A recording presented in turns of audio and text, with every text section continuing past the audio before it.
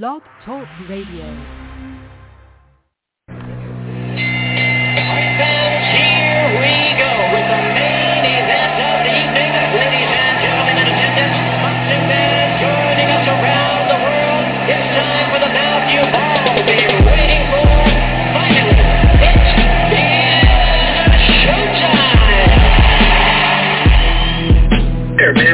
Dedicate our lives to this sport. We do thousands of sit-ups in camp. We run hundreds of miles, for the ones that take it serious.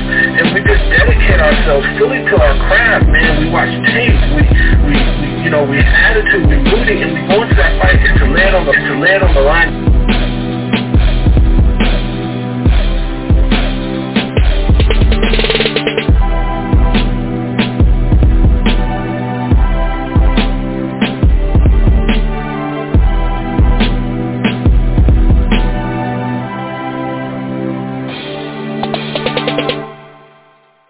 Boxing fans, this is the Rope-A-Dope Radio Podcast. I am your host, Chris Carlson. We are live on a Tuesday late afternoon.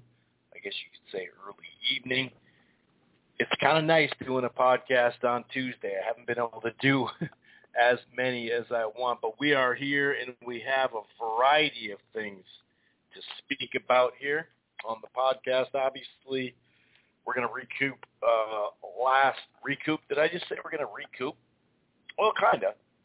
We're going to recap the Ryder upset over Jacobs. Some folks thought Jacobs did enough to get the W. It was a tight fight. We'll get into that. Felix Cash also got, speaking of tight fights, that was a very tight fight with Felix Cash. Kind of a fun one there. Then we're going to preview the schedule, which is a little light this weekend. Obviously, Amir Khan and Kell Brook are the standouts there. That's going to be on ESPN Plus in the States. Is that on normal? That's on box office, right? That's pay-per-view, I believe, in the UK. Somebody contact me on that one. I'm pretty sure it's on Sky Sports box office, which is what we call pay-per-view here. But it's on ESPN Plus here. Plus, Showbox has a card. The main event, I think, is interesting. We'll definitely cover that stuff. Also, we have some breaking news. It's not 100%, but it seems like it's close. Let's put it that way. June 5th, Kambosos versus Lomachenko in Australia. The rumor is it's going to be on ESPN. Is that straight up ESPN on a Saturday night, which really would be June 4th in the States, because obviously it's on Australia? Or would that be ESPN Plus? I'm not quite sure on that. On a Saturday night, the first Saturday in June, the NBA Finals, first of all, they don't really go on Saturdays. Generally speaking, they did in the COVID year, but they generally don't like to go on Saturdays. But that's not on ESPN by that time. That's on ABC. So that would be dope if they could straight up put it on ESPN. That would be phenomenal. Anyway, I know Devin Haney and Eddie Hearn are kind of on the outside looking in, but it's not official. It does seem like Loma has signed his deal. It'd be a 2-fight deal, which is no surprise there. Kambosos, so Lomachenko signed his side and signed off on it, right? Kambosos is still kind of mulling the options, but I'd assume he would do this. Who knows, though? But like I said, I kind of always thought it would be Lomachenko or Devin Haney. We'll kind of catch up some of that stuff in the news, time frame. Since we last spoke, I believe this didn't. Yeah, Jamal Charlo arrested and out on bail. It stems from something that happened quite a while ago. And it sounds like when it says family member, is that I don't know who that is. I'm not sure. I haven't read the report fully. I don't know who this supposed fight was with, or whatever. The timing on it is a little funky, but there must have been, there is some detail to that. We won't go too deep on that just because there's some stuff we don't know. Ryan Garcia has a new trainer. He decided to step away from Eddie Reynoso in the Canelo camp. And a little bit more follow-up, shouts out to the boxing voice and Ness out there, a little more follow-up when it comes to the offers that are actually out there for Canelo, I should say. Not from Canelo, but for Canelo. And we've known about the Bivol and Golovkin two-fight option from DAZN and Eddie Hearn. And the way Coppinger spoke of that last week when we talked, spoke of it like it's almost a done deal. It's because he said, at the 11th hour, which means it's pretty much done, they could, at the 11th hour, things could go wrong, and maybe they would go double back and try the one-fight Charlo deal. Well, we do have a little bit more information from David Benavidez' promoter. Those who don't know, that's his promoter, not his manager. Let's clear that up. First of all, technically by law, you can't be a promoter and a manager of one fighter. That actually breaks the Ali Act. You should try to look that up. But a lot of debate. I didn't get involved, or at least I didn't think I got involved. But I guess it was something I said about that in the past. I don't know, but I got a message today, and I saw this little Twitter spat going on about somebody saying he's the manager. Like I said, I wasn't even tweeting. I just looked at it, on Twitter. But I don't know. I got to double back myself and see if it's that same person. But I think it was Deuce that he was going back and forth with. But I randomly got a message off of some show in the past. I don't even remember. Then they're talking about, no, he's the manager. No, he's the promoter. He even says it in the video where the comments are. You know what I mean? It's like people don't even take the time to watch shit or read shit. I mean, if you don't want to read an article, at least you can watch. You just hit play and watch. It's pretty basic. Just like today, somebody's like, oh, so Kambosos isn't even going to get the first fight in Australia. It's like, dude, did you read the article? That's in the first sentence. That's exactly what it says. It says the fight's going to be in Australia at a stadium. You think they're going to fight in a stadium here with Lomachenko and Kambosos here in the States? No, they're not. So it's kind of funny like that. But let me reiterate who we're talking about. The Boxing Voice, got this interview, and they talked. The reason why this is brought up, I kind of got sidetracked there, is because Coppinger, and you can only you take this news that comes up, and I'm not just pointing out Coppinger, but you put it in. It's like gumbo, right? You just keep adding stuff to it. You keep stirring it up and see what logically makes sense. Well, they were saying, well, there's only a one-fight deal, but then promoters said actually Benavidez has also been offered, which it makes sense anyway because we all know there was a 3-fight deal offered previous to Canelo from the PBC. That included Caleb Plant, Jermall Charlo, and David Benavidez, a 3-fight deal. So this isn't a big surprise. And we don't even know if the exact number, because he said, well, it's actually more than that. It's $50 million that they're looking to give Canelo for that fight. But it's supposedly $45 million for Charlo. So because, that's what his promoter said. He said it's actually more than that. But we don't even know if that $45 million is the exact number. It could be the same amount for both fights. I don't know. But that's why, like I said, you take these reports and you don't look at them as 100% fact. Once a fight is 100% announced, sure, they got to, get in the ring. Injuries can happen, in the last almost 2 years. COVID can happen, right, and push stuff back and mess stuff up. But, yeah, it's kind of interesting how that works. And it always kind of I wondered why DAZN didn't, offer 2 fights, basically because they didn't really have attractive enough fights that they were willing to pay for. But in this scenario, that wasn't the case. You know, a Bivol fight for a hardcore fight fan base is great, and then Golovkin, which gets you the casual fan base. But remember, Eddie was the one saying why would he want to do a 2 or 3 fight deal? You know, because he's a free agent, but he was the one offering. So it doesn't really matter. You know, like I just kind of assumed that it wasn't just a 1 fight deal, but you can't just concrete say, well, this is it. And that goes for Benavidez' promoter too, Sampson. You can't just 100%, you know, did he mean in the last go-round that it was offered, or does he mean right now? There's an offer in his lap right now. You can't 100% go off of what promoters or managers say as well either. But this one, like I said, then you start to bring in the logic to it. Logically, that does make sense. Like I said, since literally we already know there was a 3-fight deal, 2-fight deal, 1-fight deal previously, so why wouldn't it be? There is some other fight news and boxing news out there. Of course, we'll finish the show with a boxing Twitter segment. One more thing. Oh, actually, yeah.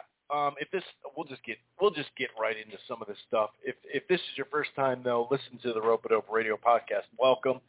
It streams live right here on blogtalkradio.com/Rope-A-Dope Radio. You don't have to go to Blog Talk and Rope-A-Dope and download the show directly there. Listen to the browser. You can find the platform Rope-A-Dope Radio podcast on Apple Podcasts, iHeartRadio, Player FM, TuneIn, Stitcher, Spreaker, Amazon Music. It's out there, okay? We're also part of the Grueling Truth Sports Podcast Network, which can be actually, why don't you head on over to thegruelingtruth.com. Sorry, I'm doing a couple things at once. That's what I get, right? One more thing. If you're thinking about cutting the cord or you're not quite happy, I got something for you. It's called DirecTV Stream. The prices start as low as $69.99 a month. It's the best of live TV and on-demand. No annual contracts. No hidden fees. If you upgrade to the Choice or Ultimate package, that gives you 3 free months of HBO Max, plus you get to enjoy regional sports networks without the additional fee. If you go all the way to the Premier package, that'll give you HBO Max and boxing fans. That'll also give you Showtime. That's already included. But on this platform, just so you know, the Showtime is only $11. That's DirecTV Stream. Okay. So we are going to start in the ring because, like I said, there's a lot of news there. It's not a done deal with Kambosos and Lomachenko, but the way they're talking about it and the way Coppinger and others, are talking about this, it seems pretty good. So I will sorry, someone's messaging me some stuff. Oh, God, it's already starting, huh? It's already starting. Anyway, okay, this message is much better. So we will, like I said, start in the ring. Danny Jacobs and John Ryder. I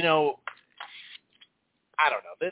The first half of the fight took quite a while to get going. That was no surprise. We said last week how, stylistically the matchup's not phenomenal. Jacobs is kind of a tentative fighter in general, and considering how much pressure Ryder, not how much pressure he wants to put on you, but like his best work is on the inside. So considering that, he sure is tentative himself getting to the inside, right? Now, in the second half of this fight, it definitely opened up. So that was a positive. That was definitely a positive. And it was a competitive fight, okay? I do think, especially, where it was located. Obviously, if it's a tight fight, guess what? No big surprise. the person in their hometown is probably going to get it, right? It's not a big secret when it comes to boxing. If it's a tight fight, man, it's going to be tough. It's going to be tough. So that's kind of how I saw it as far as just, on the surface. But I did shade towards Jacobs. I did think he actually did just barely enough to do it.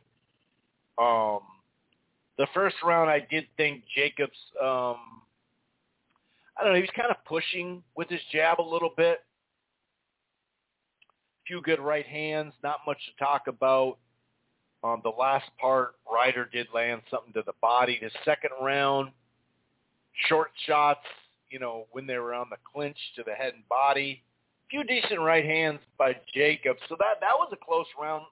There was like 2 or 3 close rounds, like swing rounds in this. I did give it to Ryder, but that was close. Definitely the third and fourth, and even the fifth, I gave to Jacobs. The jab, several right hands.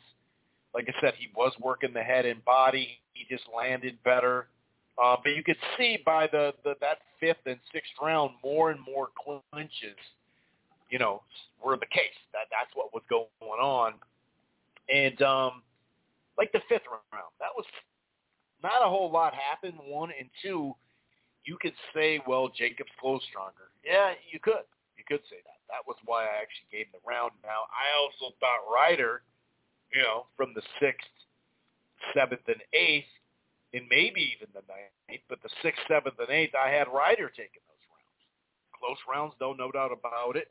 I think some meaningful punches down the stretch of the 7th round. That's why I gave it to Ryder. And Ryder, I thought, was pretty dominant on the ins. Well, dominant, kind of a weird way to say dominant.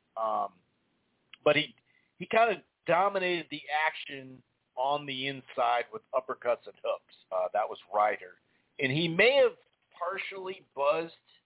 I don't think he was hurt, but it did seem like, I think it was that 8th round where he was kind of hurt. He looked kind of hurt. 2-way round in the 9th. Ryder got off to a good start. I don't know. Jacobs did rally in that round, though, too. So is that good enough to give it to Jacobs or not? You know what I mean? Who knows? I thought the better shots were Jacobs, though, for sure in the 10th. So like I said, there's 2 swing rounds right there, the 2nd and the 9th. But, as much as I thought he looked better in the 9th than he had in the previous 3 rounds, Jacobs, he won the 10th, but then he kind of looked gassed in the 11th. Looked gassed to me. An overhand left landed really, really well. The hooks and crosses on the inside for Ryder. And then just a tad busier with his jab in the 12th round. I mean, like I said, that was that type of fight where you couldn't really for sure. Like, I felt pretty confident about 6, let's see, 1, 2, like 7-5, 6-6, that'd have been fine with me. 6-5-1, I think is actually, this is one of those where you could have a draw round in there. So, I mean, like I said, 1, 2, 3, 4, yeah. I don't know. This was close. That's my point. 6-6, I would have been just fine with. I got to admit, I don't really see 7 rounds for Ryder, though, like clean 7 rounds. But, yeah, 6-6, cool. 6-5-1 or 7-5 in favor of Jacobs. The scorecards did read 7-5. All 3 of them, 1 for Jacobs and 2 for Ryder. So that's the thing. When you get in that close of a fight, guess what? This type of stuff's going to happen. I'll say this. Jacobs did look better than his previous performances, especially his last fight, which was, about 14 or 15 months ago, something like that, with the Rosario.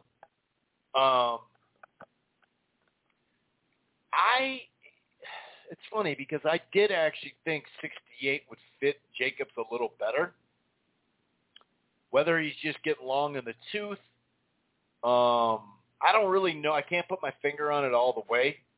I think, well, clearly he's a little faded, but I don't think he's like completely washed or anything like that or over the hill. But he's creeping up that hill. Let's put it that way. And he didn't separate himself. And when you're on the road and you don't separate yourself, you lost. I can't really say it. You know, when people say he got robbed, like I said, I thought Jacobs did win. I would have been okay with the draw. But this whole robbery thing, when it was 7-5, all three cards, I can't really subscribe to that, you know?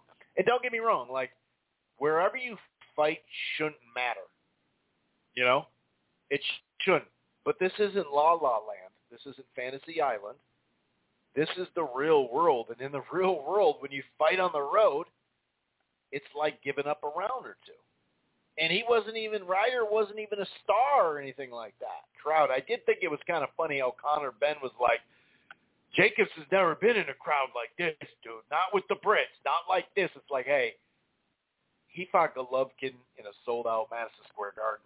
And he fought, Canelo. So I don't know about that, Connor Ben. But anyway, but, you know, I'm not up here as this quote-unquote American boxing fan saying, oh, man, my guy Danny got screwed, you know. That's not true either, you know. And if I look at someone who was hurt in the fight, I'd probably say Jacobs. I don't know. You know what I mean? I did think both of them landed some good, clean shots throughout the fight. Like I said, it did take a little while to get going, but there's times where Jacobs, you know, uses jab really well to the body and all that, but other times it was more like a push jab. In his right hand, it either lands really nice or it comes at a weird angle and it doesn't land fully. You see how many times, and it's not like Ryder was like, you know, Pernell Whitaker in his way out of danger a lot. You know what I mean? Like, obviously nobody's Pernell with the defense, but, you know, like, you can kind of tell, like, when he throws his right hand, there's just times where it came off weird and it wasn't landing properly. Had kind of a strange angle on it. But I thought he did enough to win the fight. But, yeah, I mean, what were the someone actually just sent me, because they said, they sent me the CompuBox. They said Danny got robbed. He threw more punches. 651 compared to 448, but 123 for Jacobs and Ryder 135. So it was Jacobs that outthrew him 6'5", 651, almost by 200 punches, but he didn't outland him, and he only landed 19% compared to 30%. You know, he did work the body more. I'll say that, 30-11. Or my fault, 31-11. But obviously, CompuBox is just a small part of it. So when you say he threw a bunch more, or, you know, that really doesn't line up to say, oh, okay, well, he threw a lot, you know. I don't know. To me, it was just kind of a slow fight that picked up, thank God, and was more competitive down the stretch. But I, for one, do not have a problem with Jacobs losing this fight just because it was very tight. And like I said, when you're on the road, that's going to happen. Now, Felix Cash also fought. I want to talk about that fight a little bit against Madiev, I think it is. Madiev.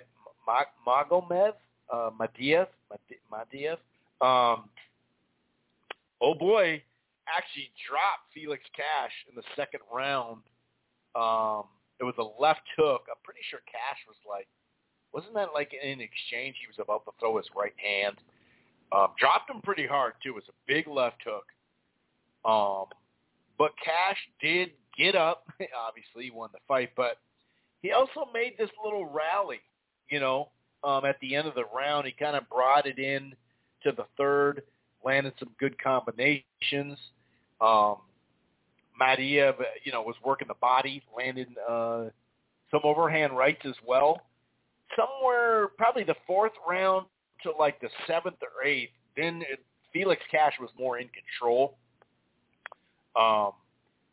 He just, like I said, he had control of the ring. He was landing better. I thought he was starting to win the fight. You know what I mean? And then in the 10th round, in the final round, kind of interesting. All of a sudden, Cash once again got dropped. This time, it was a right hand, and Cash looked gassed. He looked very, very tired. So much so he was holding. He got a point deducted. In the scorecards, one of them read 94-93, and the other two were 95-92. Which, let's see, 1, 2, 3. So, yeah, I mean, that would be, because he got a point. Yeah, I mean, that, put it that way. That's one where I was kind of watching, taking some notes. But, yeah, I actually didn't score round by round. I was just kind of taking some notes, knockdowns in the 2nd and 10th. And then, like I said, the mid rounds, I did see Felix Cash, winning a lot of those rounds. So it was a good fight, though. Very good fight. Some people are saying, those knockdowns and the point deduction, that should have been enough. I mean, obviously one scorecard had it 94-96. So, I mean, or I'm sorry, 94-93. So, that's saying something. That should be 97-93. But, and the other one, obviously 98-92 without the 3-point deduction. So, I guess if you gave, you don't have to give him that many rounds, Madiev, if, off the knockdowns and the holding, but someone actually just messaged me they want a rematch. Yeah, I mean, like I said, I can't give you my exact score because I didn't, it was one of those fights that it was right before I was leaving to go to work. That shit was on, and I was just kind of watching it, doing stuff, watching it, taking little notes and stuff like that. But it definitely was fun to watch. You know what I mean? It was definitely a good fight to watch. Interesting, that's for sure. So yeah, I mean, those are the two fights. I know that I think it was that heavyweight Fisher went the distance. I saw a good chunk of that. I saw some of that women's fight that looked like that was where I was really in and out. I was jumping out of the shower, kind of coming in, kind of coming out on that one, and switching in between rounds a couple times to watch the last part of a college basketball game too. But, I know, Eddie Hearn was talking about, if Canelo wants to come to the UK, he can fight John Ryder. And where does Daniel Jacobs go from here? It's tough, man. I'm not totally sure. I mean, a fair amount of people did think he won. So in the back of your head, sure, on his ledger, when you look him up, it's going to say he lost this fight. And like I said, I'm not having some major – I didn't have him, winning 9-3 or something like that. So I could understand what some people were saying. Like I said, I thought there were 2, maybe 3 swing rounds. So it is what it is. But I don't know. It's kind of funny because even going into this fight, and this is just classic Eddie Hearn, he has Andre coming up to 168, right? And you notice he was already trying to get Benavidez. Like, Andre has a fight, Benavidez has a fight. We know that, right? Well, technically, they still got to work stuff out in that other one, whereas they're kind of just, and the Andre fight, I should say, at 168, he's trying to move up to WBO. We've talked about this already, to try to become the mandatory. And at the same time, we know that the contracts are already signed for the Lemieux Benavidez. It's just a matter of PBC got the Canelo fight with Charlo or whatever, Benavidez or whatever, I guess Charlo, which isn't out of the realm, just so you know. I know a lot of people from his recent arrest that there's no way. Well, maybe, but maybe not. You know what I mean? We've seen, I saw someone, I think it was, I forgot who, I think I took a screenshot of the tweet. I forgot who tweeted it, though. But they were saying, just look at Kovalev. Kovalev had, open court cases, and he fought Canelo as well. So, and that's true. And we've seen it a bunch of times in boxing. But, we're fresh off Rolly getting kicked off, a Showtime card as a B-side. So that's why I think that's fresh in our head, But the funny thing is, and of course you're not going to say, well, Jacobs is going to get through Ryder because, you're also, promoting Ryder. And he's UK-based and you've had him for a little while and all that. But to me, it was real funny how I never heard him say once, well, if Jacobs gets through Ryder, him and Andre could fight. I mean, they didn't talk about Andre and Jacobs at 160 ever, really. But it is kind of funny. They get him up to 168. Theoretically, they're going to anyway, Andre. And the first thing they do is, let's call out this PBC fighter. Well, that's cool. And and Benavidez says, I'm ready to take this fight. Now his promoter says something else. But he didn't even mention, and the winner of Jacobs Ryder could get an Andre fight. If Jacobs, that could be a big fight in the East Coast. He never mentioned it yet. He just never mentioned it. It's so funny how the press doesn't back that up and be like, hey, well, what about this? Even though Andre will literally say that to them. And most of that is the broadcast team, too. But that's Eddie Hearn as well. It's just kind of funny. So my point is, Jacobs still has options, but they're dwindling. Let's put it that way.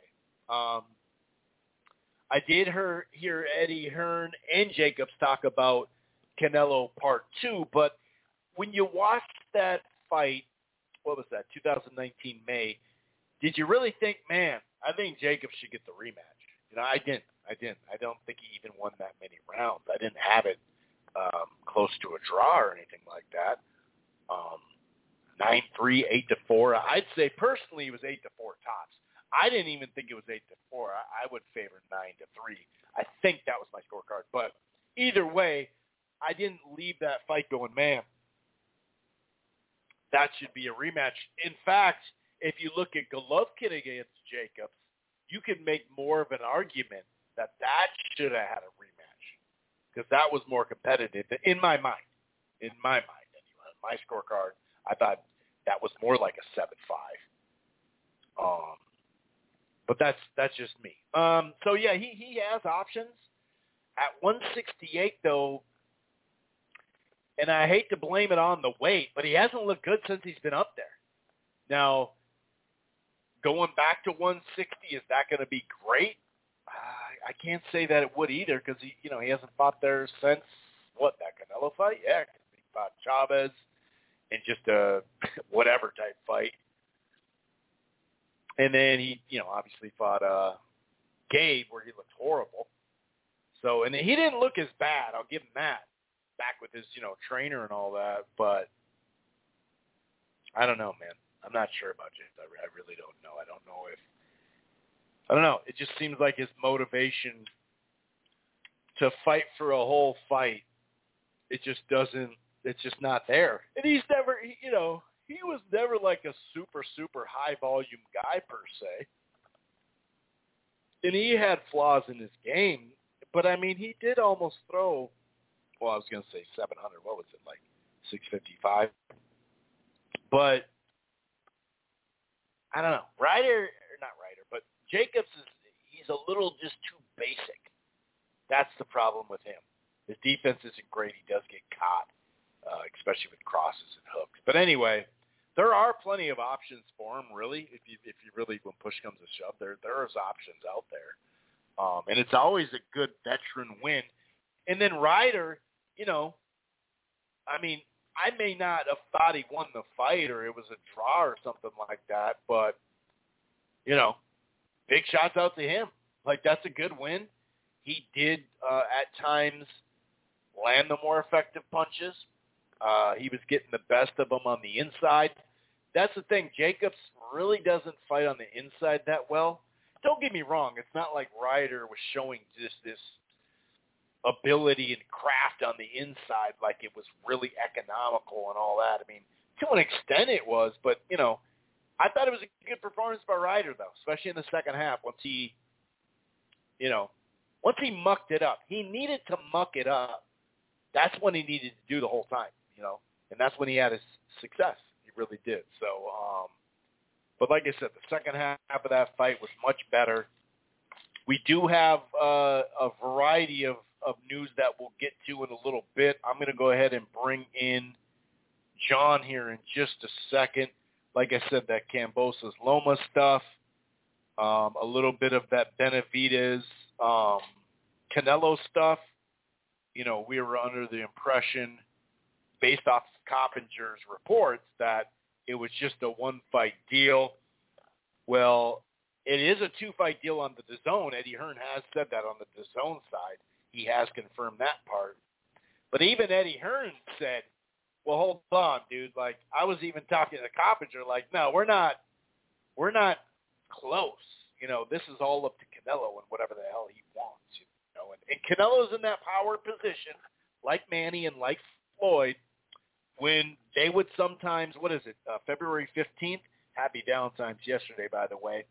You know, we're less than 3 months away from Cinco de Mayo, which up here in Minnesota,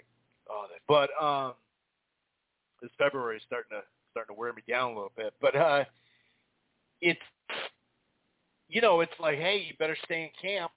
You know, you better have a different fight lined up and just start your camp for somebody. You know what I mean? Because you got to be ready, because you may get it, and then all of a sudden, what, you're going to now all of a sudden get in the camp? Nah, you got to be ready. And I don't know what's going to happen with Jermar Charlo. We'll go through some of that, some of the information we do have. He is due back in court, so that'll be to, you know, either, you know, some sort of plea, whether it's guilty or not guilty or whatever. And then they obviously have to set a date for the trial if, in fact, it does go. So that stuff takes a while. If there's one thing we know is in boxing trials, that you just don't know what the hell is going to happen on this one. But there is a variety of other news, like Ryan Garcia leaving his trainer for a new trainer. And all that good stuff. And we will get to Amir Khan versus Kell Brook a little too late on that one, huh?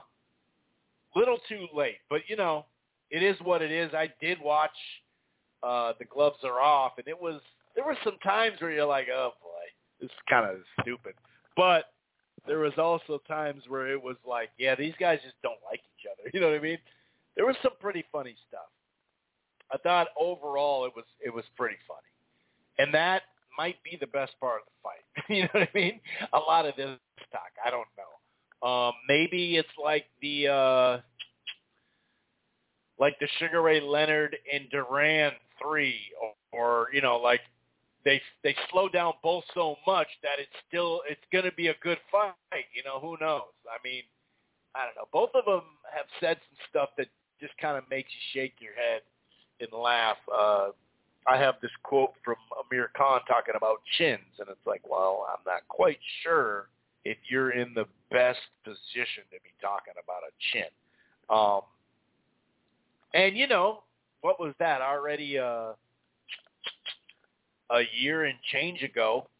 Was that October? Oh, November 2020, when Kell Brook did actually win the early part, and we're talking early, the early part. He actually did put some good jabs together and whatnot against Terrence Bud Crawford, and then, you know, it was a wrap real quick like. And the way he reacted to those punches, you know, it's kind of funky because it's not chinny in the way you think of, oh, my God, he's completely done, doubt the way Amir Khan gets chinned.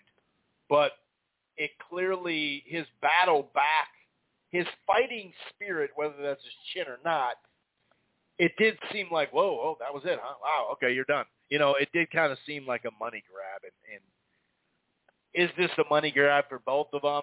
To an extent, yeah, of course. I mean, we're going to find out. But, yeah, we'll talk a little bit about it. I'm just glad that it's on ESPN Plus and I already have ESPN Plus. So I'll say that. There is also a Showbox that will kind of breeze by as well. Okay, let's bring in a great mind, John, here to the fold and see what's going on with John. What's going on, man? How you doing, buddy? Long time no talk. Hey, Chris. Great to be here as always. Just enjoyed listening to your recap of last weekend, and you're previewing some of the other news, quite a bit coming out in the last couple of days that we can talk about. But, yeah, I did get a full look at the card from the UK on Saturday. So, have some thoughts on that. That was our main card of last weekend, of course. Yeah, it's kind of funky how it's worked like right in the middle of February that weekend or last weekend and now this weekend. Pretty light. And it's funny, like about 7-8 years ago, we'd be like, well, this is the schedule. What do you mean it's light? It's not light at all. There's boxing on. You know what I mean?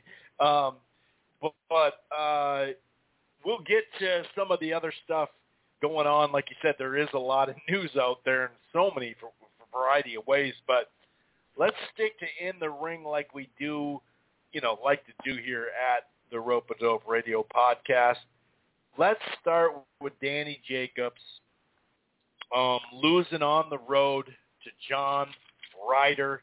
What did you think of the fight? It did take quite a while. It never really completely popped off, but the pace and the amount of solid lands improved as the fight went on because it was sloppy and clinchy there for a while. What did you think overall, and did you think he got robbed or not? Because, we hear that word so often, especially with those scorecards. It's like, well, those are pretty tight scorecards. But anyway, I'll let you talk. How'd you see that one playing out in the ring, and then who do you think walked away with that? Well, I definitely thought Jacobs won the fight. I don't know if I'd go to robbery because I've seen worse decisions, much more outrageous ones. I won't go down as a great fight, but considering both fighters are low-volume guys, I thought the fight was slightly better than I expected. Yeah, I would go that far. I mean, I wasn't expecting much because they're both low-volume, and it wasn't a war or anything like that or a high-volume fight, but it was competitive, and it was a little bit better than I thought in terms of at least trying to throw punches. I thought it had the potential to be a real stinker like that. It wasn't a great fight, but it wasn't terrible. I thought, like most did, that Jacobs got off to a quick start, and then I believe I did see you tweet that, Chris. I agreed with that part of your assessment that I thought in the middle rounds, Jacobs just got gassed a little bit. The round that you referred to, where he looked like he might be a little bit hurt, he might have just been more out of gas than anything. Sure. I thought, that was by far Ryder's most, best round of the fight. He was pretty effective. And a lot of people think I mean this in a good way, but I thought Ryder's performance against Callum Smith was a little bit overrated. And I thought this was a real similar performance. And, why I say that, I thought in the Callum Smith fight, I thought Ryder really just had two good rounds the last two, but didn't do anything all that much special before the fight. And I thought, Smith was edging a lot of those rounds. But he did look kind of good in the last two where he opened up a little bit. He went for it a little bit. He did that in that one round with Jacobs where he looked a bit hurt. So Ryder, to me, he almost kind of like BS's people with the way he fights. He moves forward. I agree with that. And I'm a guy that usually likes the effective aggressor more. I've said that before, Chris, when we've talked. I feel like to have a sport, you've got to slant towards the aggressor because if you have fights and it's prize fighting and it's for fans' entertainment ultimately because that's where they make the money from, if the fights aren't entertaining, nobody's going to watch, nobody's going to pay. So you have to encourage the fighters or at least one fighter who's willing to make the fight and make fights more entertaining. So, Ryder does always move forward. I'll give him that. But what I mean with kind of the BS is, and you saw the fight. Anybody that's watched the guy fight, you'll see this. He moves forward, doesn't do that much. Then he grabs, and he'll maybe move one hand a little bit or something like that. And he moves in defensively. He's not reckless, even though he moves forward. He's usually got his guard up and decent defensively, and he doesn't throw that many punches. So, a lot of people, I think it looks like he's making the fight when he's moving forward, but he really doesn't do that much. And I thought, certainly in the first half of the fight with Jacobs, that's what I saw again, a moving forward Ryder, but who just got there and grabbed and really didn't do that much. And Jacobs was working the jab, working in some right hands, working some other shots. I agreed with your assessment. It looks, the power is the last to go, but in recent Daniel Jacobs fights, and I'm with you, I don't think it's just because he's fighting at 168 pounds. I think that stuff gets overrated. I just think it's age with him. He's starting to lose it, where I don't see the snap. Like, even when he fought Golovkin, even though he didn't drop Golovkin or anything, he was landing combinations. You could see Golovkin fell. He blew out Quillin. Sergio Mora, when he rematched him and first time, Mora had always had a good chin, and he put hurt on him. We're not seeing that from him anymore, and we didn't see it against Ryder. He didn't land. The shots he landed flush, they weren't really bothering Ryder all that much. But I thought he was more effective, got gassed in the middle like you saw. But then I thought, really, to me, I don't see any argument for Ryder winning the fight. I think if you want to stretch it, you can give him a draw. And I always then sure. It's hard to give him 7. There's really not 7 rounds there for him. That's what I mean. And I'll be the first to say, well, how can you say it was a draw and then not say he won 7? I just think in this one it was a stretch to get to 6 for him, a big, big stretch. I can't see getting to 7 for him because Jacobs clearly won the 12th. I mean, one judge apparently gave Ryder the 12th, and I don't think it's. And I'm going to say it. I mean, I don't think it's conspiracy or anything like that. I think people that pointed out this are right. I mean, look, the American judge scored it for Ryder. The British judge scored it for Jacobs. I'm going to say even on this one, even though I thought Jacobs clearly won, I mean, no conspiracy or anything, just a subjective sport. But I didn't see the case for Ryder getting 7 rounds on this one, especially with Jacobs to me. And I think everybody else except the one judge who, that was the American judge too, I believe, giving Ryder the 12th. I mean, I can't see it. I mean, there's just no way. So Jacobs gritted it out in the 12th. I thought clearly won the round, opened it up. Now, remember, on CompuBox, I just like it for these purposes, not really who won the fight, but for some other purposes. Like Jacobs and Ryder were low-volume guys, for the divisions they fought in, middleweight and 168.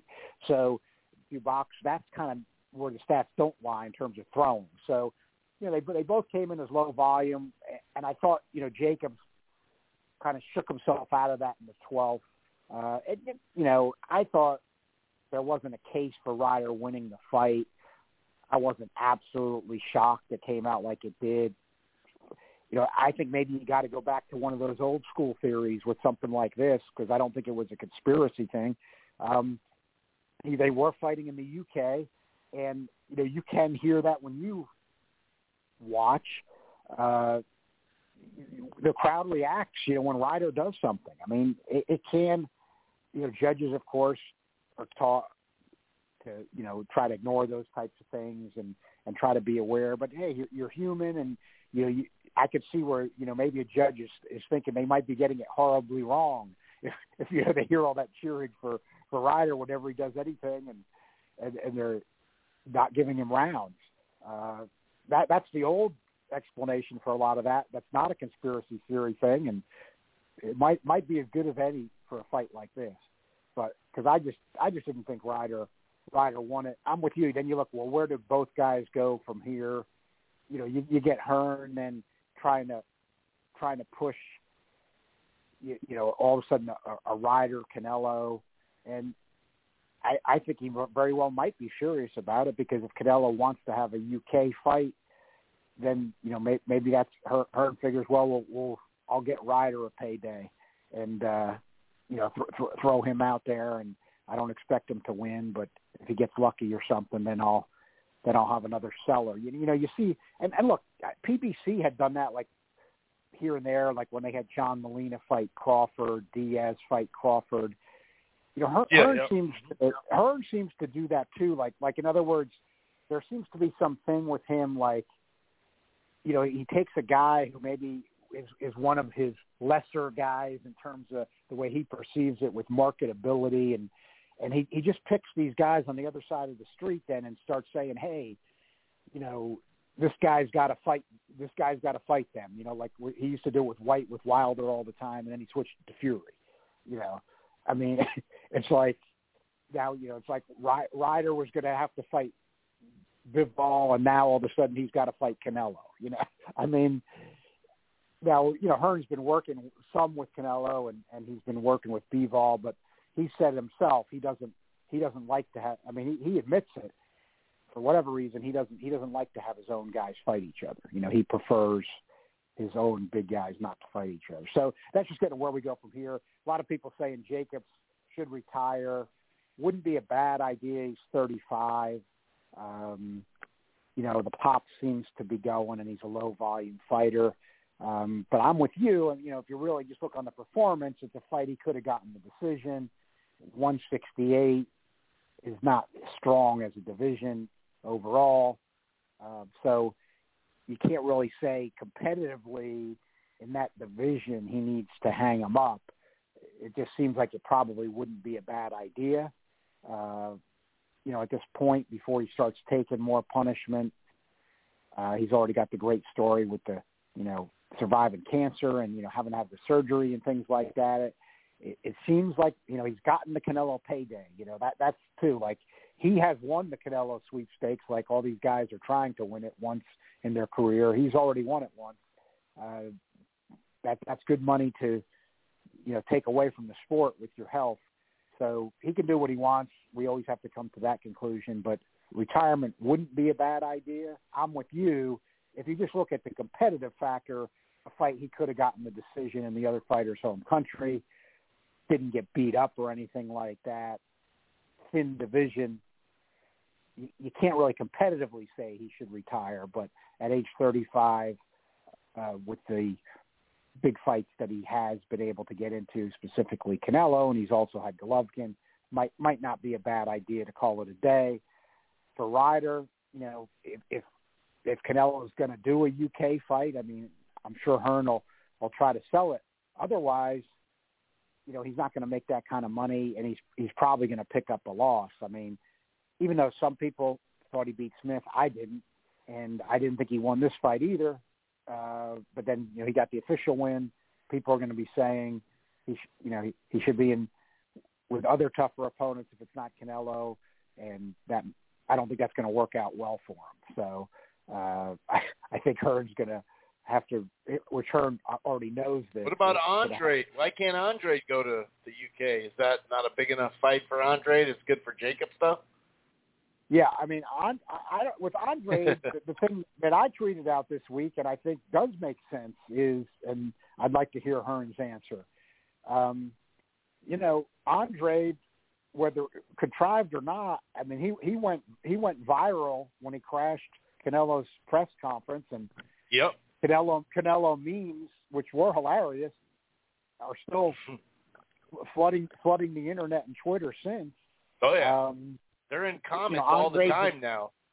Yeah, Andre's an American who had a big amateur career. I mean, he certainly. I mean, I don't even think this is in dispute. It's not in dispute. I mean, I accept the argument from some that maybe Bivol is the more competitive opponent, more dangerous opponent, even though he's very boring. And Andre's been boring too at times, of course.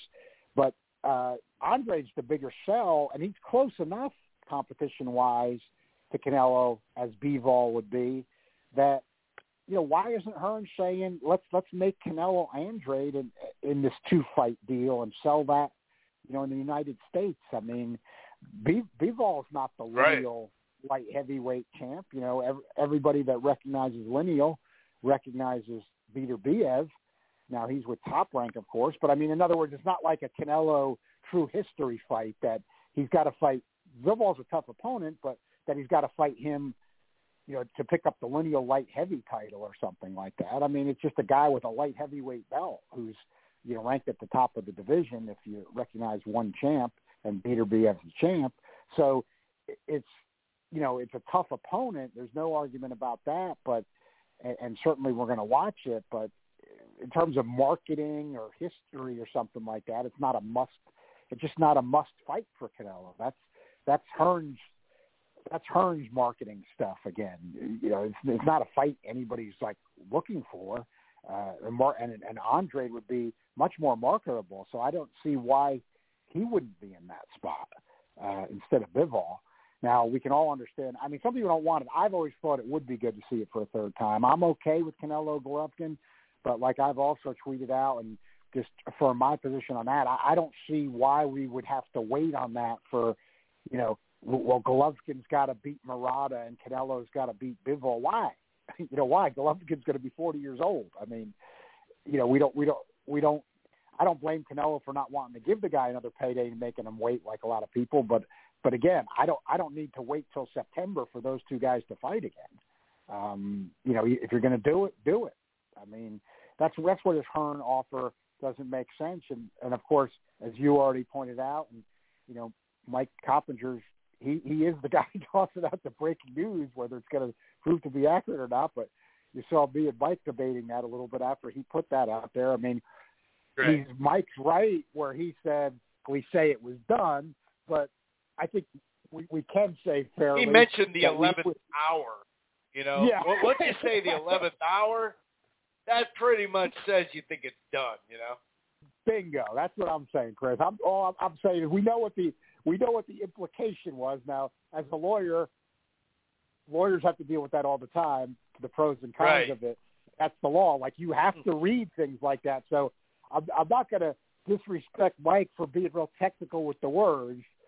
Yeah, he didn't say specifically the deal is done, but the implication was pretty clear that, you know, this was this 2-fight deal that Hearn had come to with Canelo, and Mike says he knows it's I mean, and that could turn out to be true. That's the thing. You don't know. So we're waiting. Sure. I mean, if Mike's accurate on that one, good for him, then that deal will be done, but it still hasn't been announced yet, so we'll wait and see.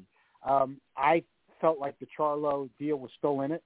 It is worth bringing up for a moment, probably, the Charlo legal situation. I did tweet out about it, and I kind of want to clarify. I'm just trying to make a point. You know, Charlo hasn't been convicted of anything yet in this, but he has been charged. When it comes to sexual assault issues, sexual harassment, Me Too, I'm all in favor of the whole movement and things. That does tie into what I do with the law as well. But with that said, still, we still have a legal system where I'm saying, like, look, you know, they took Rolly Romero out. That was also Showtime, okay? And he didn't end up even being charged. They investigated and wasn't charged. Now, I get all that. I mean, but what I was trying to get people to think about is, you know, boxing's not the NFL or MLB. It's not a league. The conclusion I came to some years ago with boxing, because it's not organized like that, okay?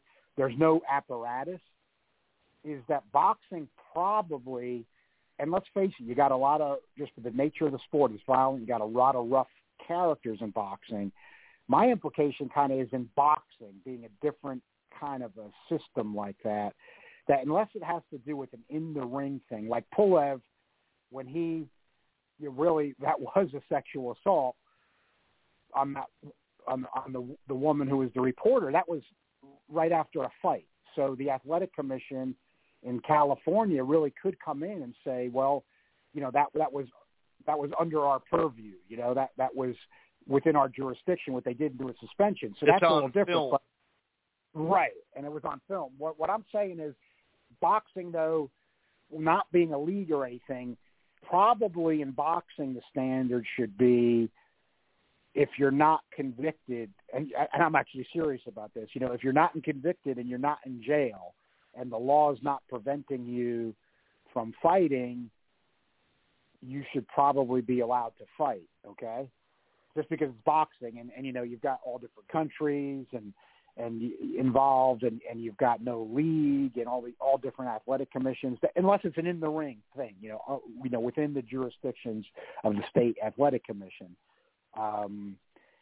That's kind of what I came to the conclusion of just because it's boxing. Now, I'm not saying I would hold the same standard with the NFL or MLB or maybe other forms of entertainment, but I just think the world of boxing, that maybe with all these things you're dealing with and all these characters, that overall that's kind of the way you got to do it.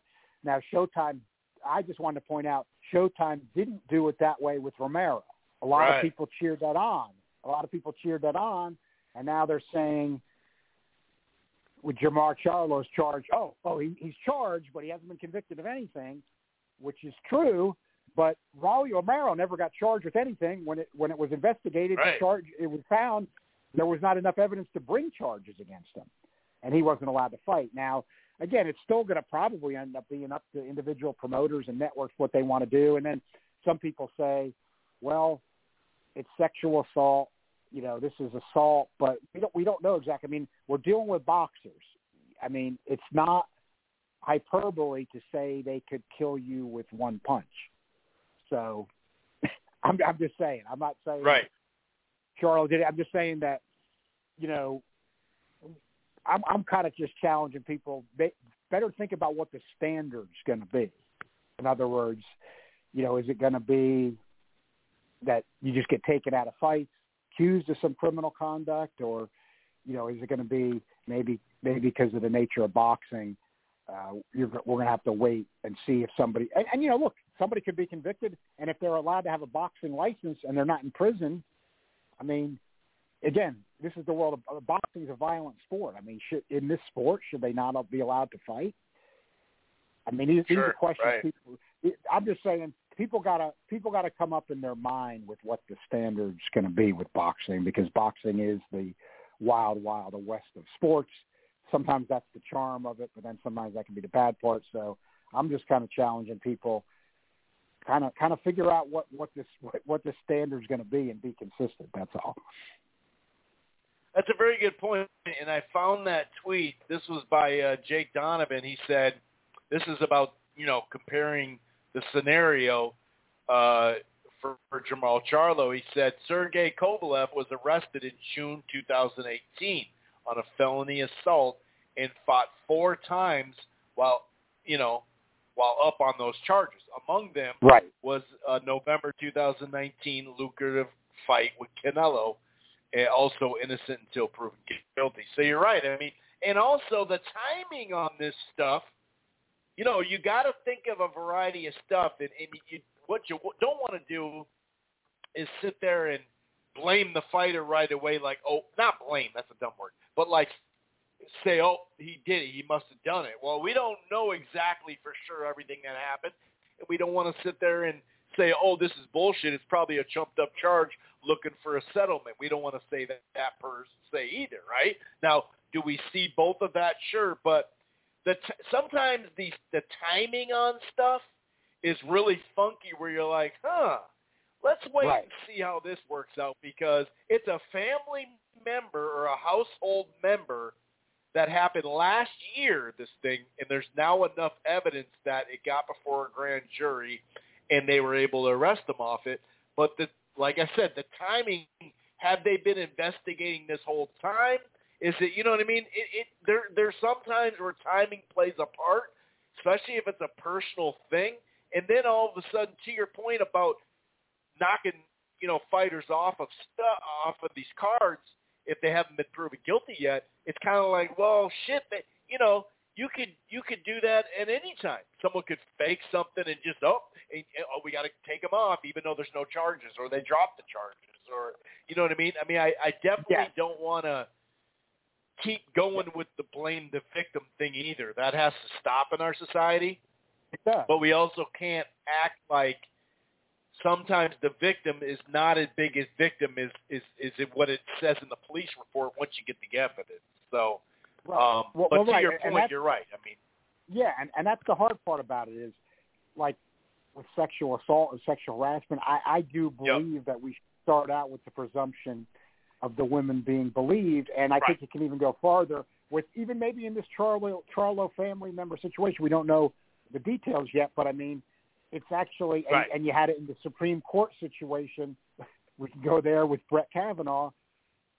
I mean, it's not unreasonable that a victim could see a boxer or somebody that they look at as privileged, a judge about to get a higher position, or a boxer about to get a big payday, and that triggers them, not because they're making it up, but just because that they feel like it's unjust. So I get that, but this is what it's tricky, and it's what you said, I think, where I think for boxing, maybe the standard just that would be easiest would be, and maybe fairest, for again, with boxing being the wild, wild west especially, and some of the characters you've got involved in it, that it should, in boxing, maybe just be, we let the legal system play out. And, you know, if for example, here would be the most extreme, well, we do have an extreme example of this in recent years. We had Kurt Seedy, got charged under RICO, all these kind of organized crime and statutes. real deal charged too. Right, but here's my point. Like, in other words, Kurt Seedy can't fight because he got convicted and put in jail. So there are no questions. Yeah. In other words, he went through the legal system. He got convicted. He's in jail. He's out. So, like, you know, if a fighter got put in jail for a year, you know, they would, that year their career would be gone. I'm not saying that should be the standard for the NFL, MLB, NBA, sports that have leagues, NCAA. They're all more organized, you know, than boxing. But maybe for boxing, it should just be let the legal system, you know, run its course. You know, Kovalev, we know, settled the case. He was behind on payments. I mean, you know, there were the criminal charges. He was allowed to fight. But then again, there were people that with Romero, when you had the accusation, there were some of these same people who said he should not be allowed to fight. Yay, don't let him fight. And I shouldn't say, like, I mean, I'm not trying to diminish, you know, again, the victims, really, they should be believed, but, you know, it was just recently that it was then announced by the prosecutor's office there are not going to be any charges against Romero. So, you know, they don't feel, and that, I know that legally, that's when they don't feel there's enough to get a conviction. So whatever was there, they don't feel it was enough to convict. Yeah, it doesn't mean he didn't do anything. We don't know, right? Right. We really don't know for a fact that way. Right. But there were people who were saying, well, you know, Kovalev was allowed to fight, and then, you know, so Charlo, we shouldn't worry about it. But then they were saying, Romero, no, he can't. He should be out. Right. I'm just saying, what's the standard? I'm saying, what's the standard, people? Whatever your standard's going to be, articulate it and get it figured out. Yes. Exactly. What'd you think of that Felix Cash fight with Madiev or whatever the hell that guy's name is? And also, is there any other? Because wasn't there a heavyweight Fisher? I saw some rounds of him. He went full rounds. He hadn't done that before. Any other items from that DAZN card that you want to cover, John? Yeah, do want to talk about those. Now, Cash, you know, he had entered Transnationals top 10 at middleweight. You know, some people thought he shouldn't be in there. Some did. And some people were talking about him a big up-and-comer. I think that we do have to break this one down. It ended up being an entertaining fight. But, like, my take on this afterward was some people were trying to stretch and say, well, Madiev, there was an argument for him winning. No.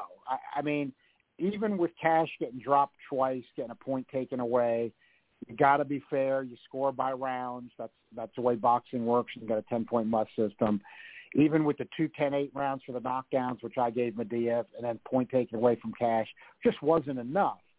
But people shouldn't be confused. You know, Medvedev only had 4 KOs in all his fights. He wasn't a puncher at all going in, had 2 draws. And, you know, Cash, you could see in the ring, was much physically bigger. And, you know, Medvedev was putting hurt on Cash. You know, the two knockdowns. And then, you know, he obviously had him in trouble. Cash bounced back, but Cash was not hurting Medvedev. I just thought, I termed it as Cash clearly deserved the decision, but he lost the fight. And what I meant by that was, you know, this guy was. Yeah, that's a good way to put it.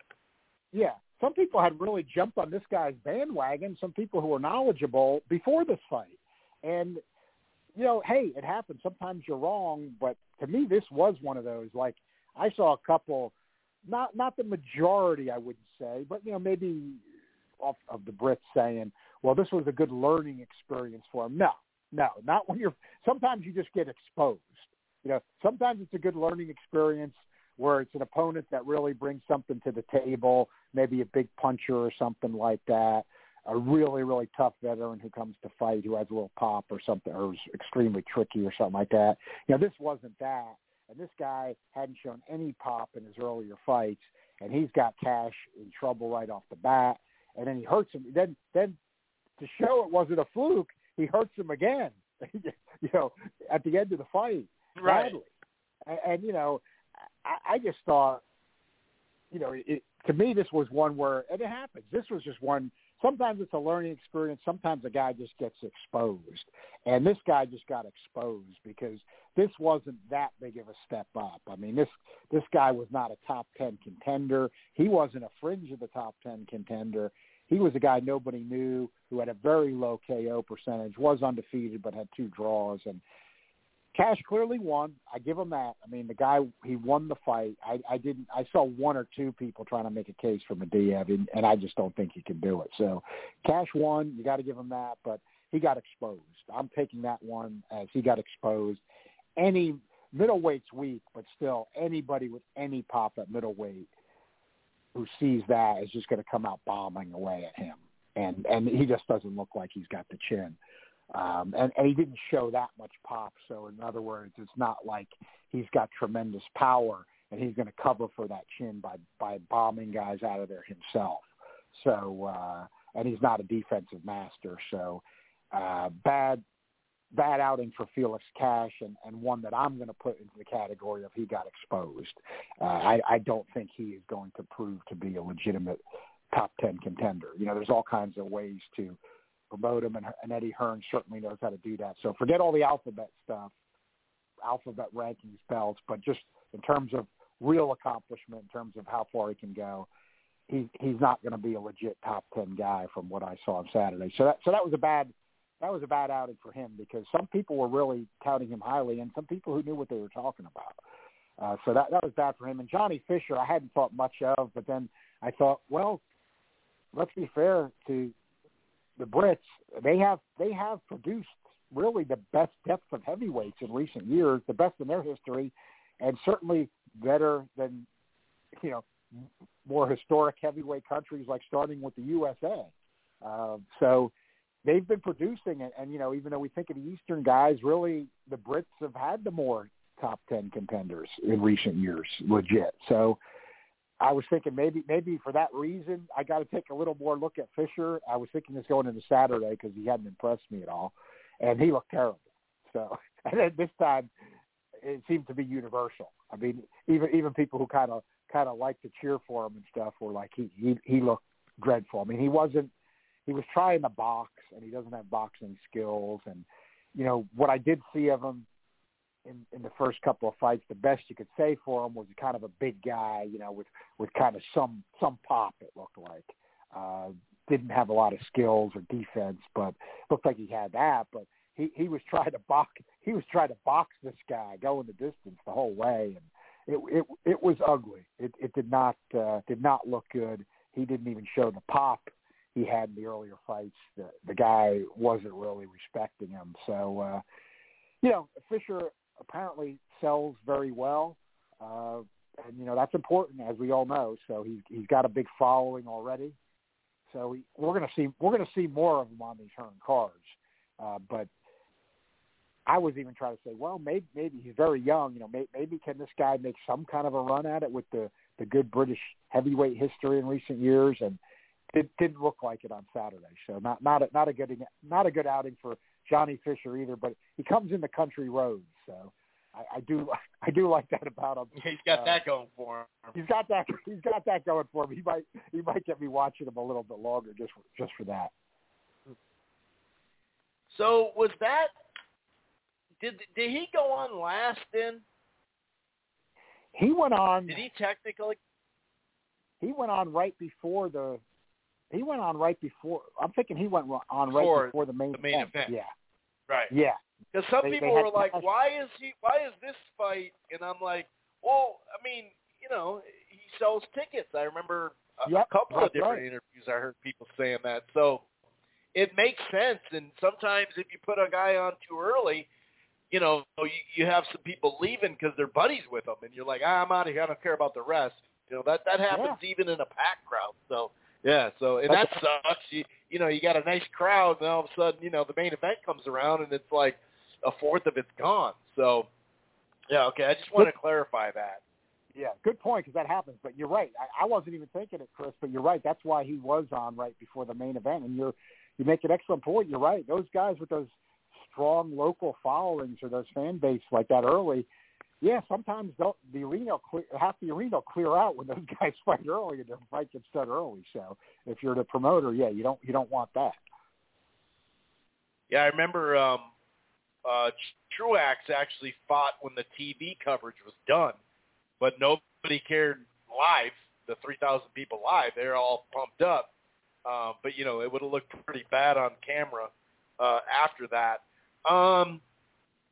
So obviously there is some fight news out there. Real quick, what's your thoughts here on Khan Brook? I did see the gloves are off.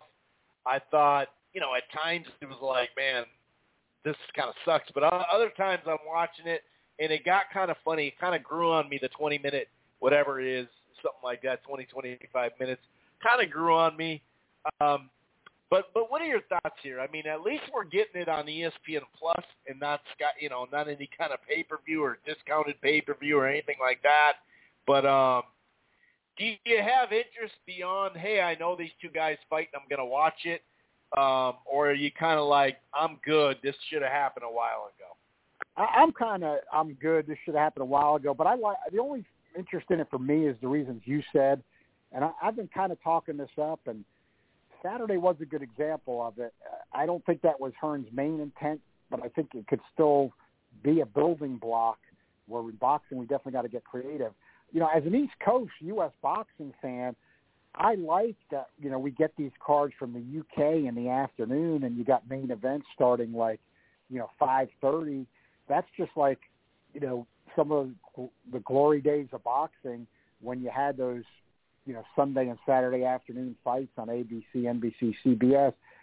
I can stay up. It's not one of those things people like to joke, but I can stay up. But I'm getting, and I see a lot of other people, young, old, all ages, getting like that too on the East. I mean, I don't feel like being up to 2:10 in the morning having main events in. So it ties in with this Brook Khan for me because, hey, you know what? I don't really need this fight. I think it should have, it should have happened a while ago. It's past its sell-by date. It doesn't excite me on its own that much, but watching it at 5:00 in the afternoon on ESPN Plus, sure. I can get into that. I can get into that part of it and just hope it's entertaining. And like you said, you do know the guys. They both, were legitimate top contenders in their day. Again, forgetting about the alphabet belt stuff. But I mean that as a compliment. I mean, so I will be watching because I like this where we're getting these UK fights in the US and the East in the late afternoon. It's a good time on a weekend. So I'll be watching and just hoping it's as good as expected, but not as expected, but hope maybe better than expected. I meant to say, but neither guy can take a shot. I mean that's become obvious. Brooks, to me, Khan has always had fast hands, a little bit of pop, not a lot. but he does have some. But Brook, to me, when he's at his best, he would be too conservative with it in fights where he'd be grabbing and clutching and grabbing and then throw, clutch and grab. But what I did like about Kell Brook at his best is, when the guy would not do the clutching and grabbing and just let his hands go, he does have good offensive skills and pop. I mean, I felt that about him, and even now, that part of his game, I think, still exists to some extent, which that's why I do think he's a worthy slight favorite in this one, and I don't think either guy can take a shot, but I would think that Brook, being a little bit bigger physically and having those offensive skills where he always had a little more pop and the offense was always good, I would think that gives him enough probably to catch Khan before the end of it and end it. But I think these guys are both way past their best, no hope of contending again. Both can't take a shot.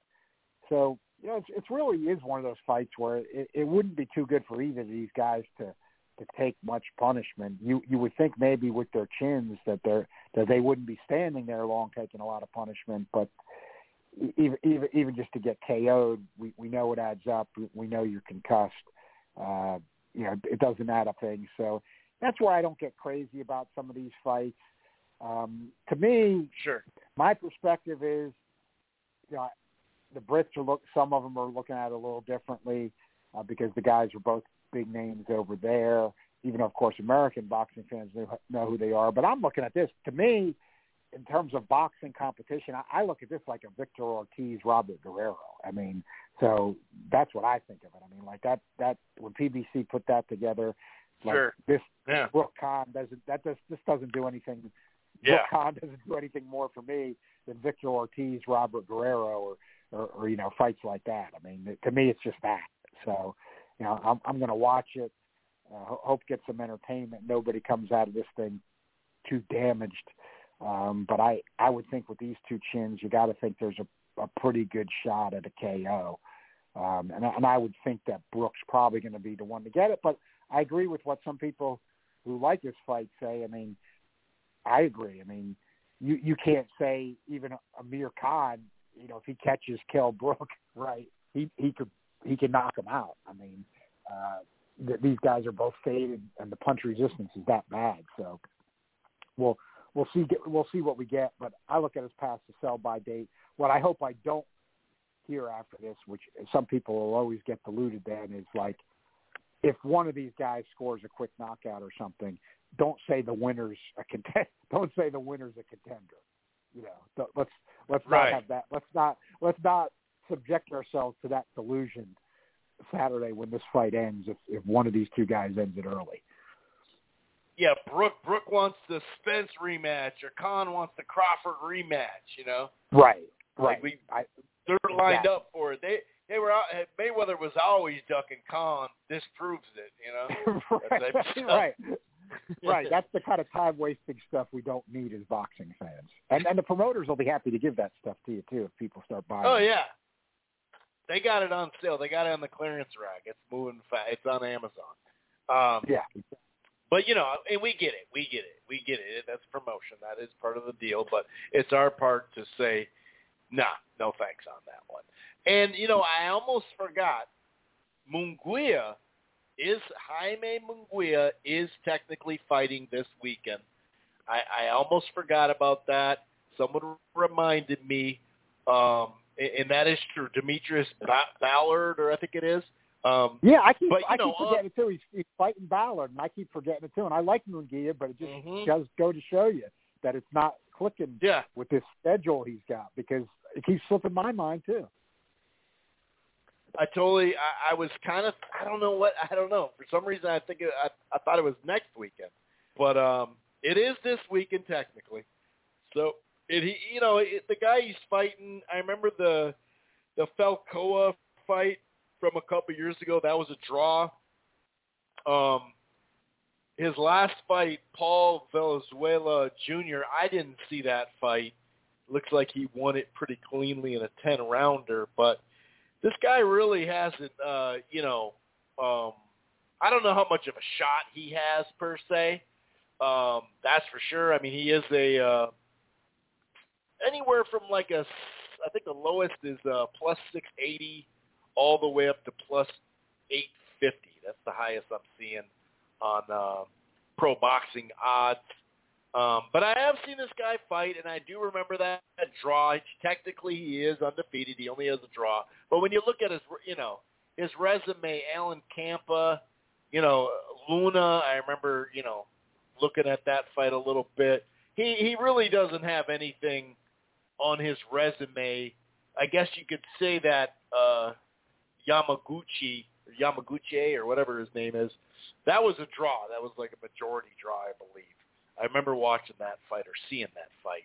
And that was for the vacant NFBF, NABF. So, I mean, that was a big fight, John. No, but yeah, just messing around. But Munguia is a clear favorite here.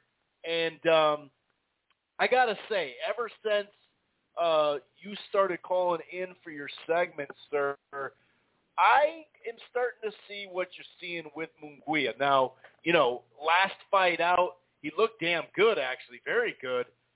He's up to 38-0 in his, sometime, I don't know. It's like how many more fights can he go before he gets a big fight?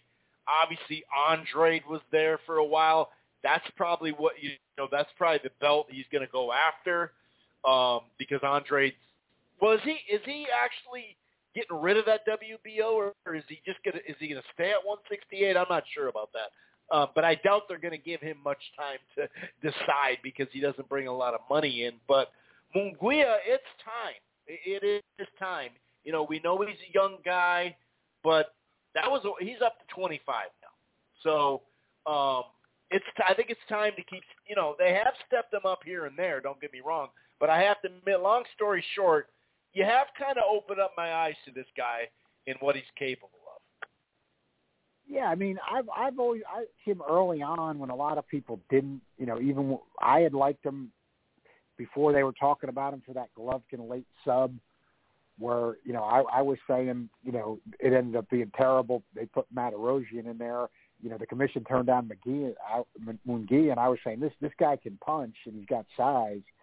I'd rather see him throwing bombs, and so I've liked him for a long time. Now, I've seen some of the down moments, like some people have pointed out, but I think some people went overboard. But I am now with what a lot of other people are saying. Even though I'm a guy that liked him, it is time to step up. I mean, this Ballard's not really what we would like to see.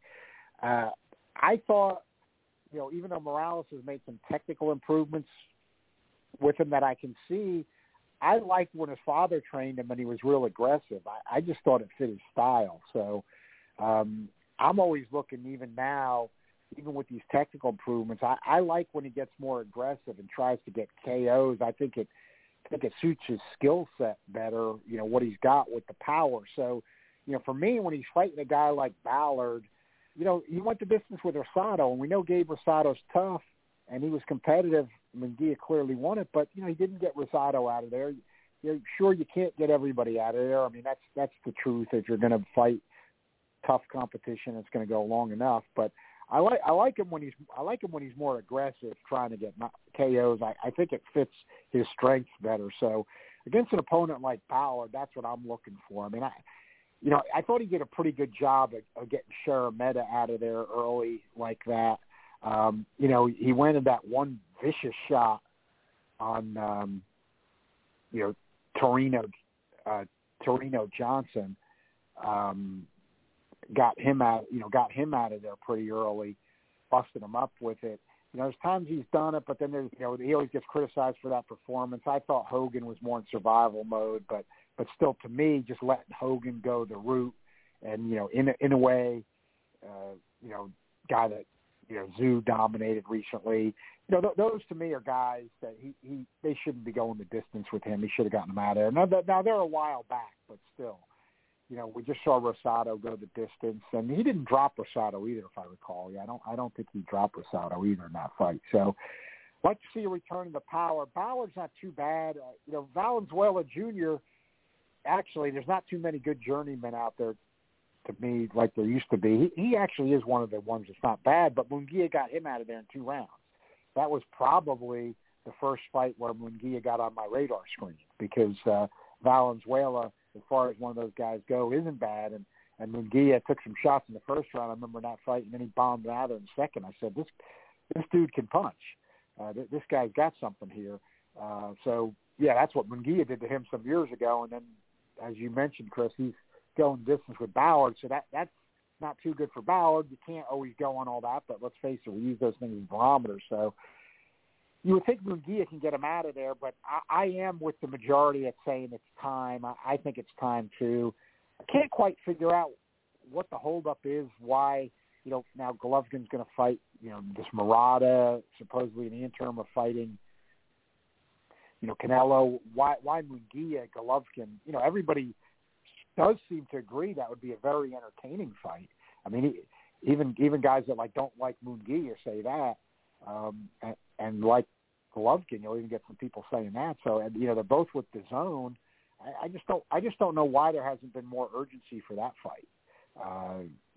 That would be a good one for the fans. It'd be a good one for those guys, because Munguia might be flawed enough for Golovkin to still beat him, but Munguia might punch hard enough, and Golovkin might be old enough that maybe that would be Munguia's coming out party. So it makes it interesting, but they're not talking about that one. So we're not stylistically. It's a banger too.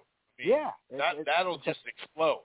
I mean, that's one thing that will be a good fight. I mean, that's almost guaranteed. Yeah, it's almost guaranteed. That's the kind of fights that the fans want. So it is funny how certain fights that could be made just don't get discussed or fall off the radar screen, and then we get some of these others. But yeah, I'll be like everyone though, looking to see if Munguia can make that statement performance, because like you said, yeah, I agree. It's time. It's time for a step up other than this. So if you're not making that step up, you got to at least look very impressive and try to get that early stoppage. So that's what I'll be looking for. Yeah, definitely. And I'm getting a couple of messages. For the record, 646-381-4990 instead of just messaging me. 646-381-4990 if you're listening to the browser. Well, by the way, there's 15 minutes left of the live stream out there, so who's ever listening on a browser, you got 15 minutes to transfer over to listen to the rest of the show. But a couple of people messaged me saying that we're being hard on Eddie Hearn and we suck up to the PBC. And, the last month we've been talking about this goddamn PBC pay-per-view. So, I mean, you're just listening to it today, this key right now. Yeah, we have been saying something about Eddie because he said it on camera. I've literally used the audio months ago. He said it on camera. He likes being a cheering corner. He likes to have one side to cheer for. That's just facts. I mean, to be fair, in a scenario, most promoters do like to not match their guys, but in this, I'll say this, years ago, there's times when this show and others would say, hey, Bob, stop just matching in-house stuff, but we're in a different time. We're in a split-up platform. I don't know how many times we got to explain this to people. You're right. In-house fights were really bad, but you know what? That is as weird as it may sound to you. Right now, that's the most the most important fights to make right now is what you got at the weight class. Bang them out, build the fighters. If people keep saying, well, Plant and Benavidez should fight, and Benavidez and Charlo should fight to get the Canelo fight. Cool, I'm with you, I got you. But then that means all these people should be fighting, therefore they can separate themselves and push the envelope and hopefully start to sell more tickets so you get on Canelo's or Gervonta's or whoever, radar. So, yeah, today we're not being hard on him. It's facts. What we're saying is completely facts. He literally said it on a camera, not us. So, and look at what did he do at middleweight beyond the first year? I always give him credit for making Billy Joe Saunders and Andre, because Eddie has nothing to do with, and either Andre, of the inhaler thing, okay? That goes down as a made fight for the zone. It didn't happen, but it still goes down as a made fight for the zone. Then they got the the Canelo Jacobs. And that's it. The Derevyanchenko and Golovkin was a forced IBF. That's the only way that fight, because remember, it was supposed to be Canelo, but Canelo's like, what? Or actually, Golden Boy was like, nah, dude, we're not going to give you that much money, even though the purse bid and the percentage splits was about that money. That's why they asked for it. And then they basically got that amount, or a little short of it, but still a lot for Derevyanchenko to fight Golovkin. But once again, when Top Rank and PBC have a mandatory thing take place, they don't count that as the two sides working together. So I can't count that as, that DAZN made that fight. No, the IBF technically made that fight in a sense. But beyond that, he's been only asking for PBC fighters, for his fighters at middleweight and now at 168. And these are just facts, okay? These are just facts. Sorry. Little side note there. I just keep getting these messages. Like I said, call in if you want to debate it, 646-381-4990. Okay, news-wise, Kambosos, Loma, just a variety of stuff. Ryan Garcia leaving Eddie Reynoso to go to Joe Goossen. Vito, it sounds like, is back with Joe Goossen as well. A little sidebar there. Where do you want to address any of this stuff? You want to talk about any of this stuff here, John? Yeah, I think that's a good tie in there. It was interesting seeing Ryan Garcia. He's going to go with Joe Goossen, who he had worked with some in the past. And, Ryan Garcia, decorated U.S. amateur. Eddie Reynoso, of course, is one of the top trainers now. But I think with Ryan Garcia's background and Joe Goossen's experience, I think Ryan Garcia can make this move, and it's not going to hurt him at all, and at the least. So I think that's fine. And then this is, as you mentioned, this was literally within the last couple of hours. Vito Mielnicki has tweeted out and put on social media that he's going back to Joe Goossen. He's going to go to California from Jersey to train with him. That's a surprise because, they were saying, well, the last time he was out there, he was young, 17, 18, but he's still a pretty young kid. He's from Jersey. He'd been with his present trainer for a long time, except for the little bit of time with Goossen. That's a surprise. I don't see why it would work for. This is more of like a personal thing for Mielnicki. I don't see why it would really work now that it did in the past. And hey, humans, they all have their own personalities, and he's a young guy and stuff. If he wants to be in Jersey, he wants to be in Jersey. There's enough boxing in the New York, New Jersey area, Philly, that he can be here. So it's nothing against Joe Goossen. Joe Goossen's a great Hall of Fame type trainer guy, and of course big with PBC on Foxville and everything. So he's got a good profile there. I'm not saying Joe Goossen can't help him, but I don't see really what's changed there. One thing I did find interesting in what Vito had out there, and then quotes from his father, and his father's always been very tight with managing his career, and from him coming up as a teenager in the amateurs is, we had talked about this on the show, Chris, that you do see but I don't know if this is the trainer really. I would think he'd been instructed it. Is what I like Vito, and I still think he's a good prospect, one loss. But there is the times where he just loses punch variety. He just starts going with that 1-2 with the jab in the right hand. And in making this switch back, there was references. I'm thinking it was Vito, but I think it was actually his father that was saying it, that he's got to get to where he's going to work inside and work the body. And I think that's what they're talking about. That seems to be, to me, his one flaw. When he really opens up with a variety of punches, he really looks good. I mean, he really looks good, and I think he can be what everybody thinks he might have the capability to be. But when he gets into just that 1-2 and relying on that right hand, it just gets a little predictable, and he just doesn't he's not putting enough pressure on the opponents by showing them different things. So that seems to be why they're making the move.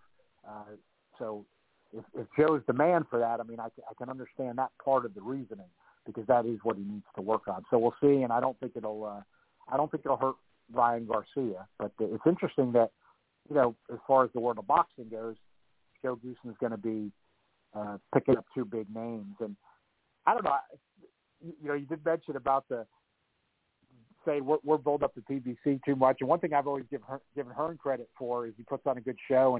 And I did tweet out during the show Saturday, and I mean this seriously in a positive way. Hearn, he gets on those shows. He looks like he could be a broadcaster just as much as a promoter. And I think that's an advantage. No doubt. It's an advantage to his promotions. I mean, he's an excellent front man, and I think that gives his promotions an advantage. But with that said, since Vito Mielnicki's name did come up, and a lot of people hate Ryan Garcia too for whatever reason, let's face it, but it's kind of like bizarre that you get these people that hate Mielnicki and Spencer, and the people that hate Mielnicki and Spencer, like they aren't people that generally like PBC. They're people that hate PBC. They're people that hate PBC. Yeah. And then just because Mielnicki and Spencer are with PBC, they want to hate Mielnicki and Spencer. Like it came to mind when there was Mielnicki news today. That's why I thought, it's just bizarre. We know why some of those perverse reasonings might be going on, but it's just funny to point out because, right. PBC puts them on Christmas night. I would have thought it would have been terrible, even though I want boxing to make it on free TV Christmas night, and it gets, relatively speaking, it gets a huge rating, and then you got people that hate PBC still hating these guys. I mean, it's just if Vito Mielnicki was actually from Poland, we might have a little bit different viewpoint, like not his blood, but actually from there. I think maybe that would help him out a little bit. I don't know. Maybe that'd be different. But, yeah, you're right. A lot of it has to do, because, he doesn't know how to build prospects. He has no prospects. He has no up-and-coming contenders. Even though every time he does a show, there's layers of them on the undercard. But Heyman doesn't know how to do it. He has no prospects. He didn't sign anyone from the Olympics, so he must be screwed, Yeah, right. Exactly. That's what I mean. You know exactly what I'm talking about because you see it too. And we both know why it's probably going on, but it's just the logic is, if you want to call it logic, because there is no logic, it's just bizarre. It's just really, really, like even really Don bizarre. King. So many people had so much to say about Don King for obvious reasons, right? But I never heard anyone. None of my drunken uncle, my grandfather, my dad's buddy. I never heard anybody go, I don't like that guy. He's a King guy. He's with Don King. I don't like that box. I never heard that. I never heard the people complaining about Trinidad on the undercard. And right. It was just straight up fights, I never. It'd be different if it was like Tyson against somebody or something like that. But yeah, I never heard that. I never heard that in the past. No, it is a new thing. It is a new thing. But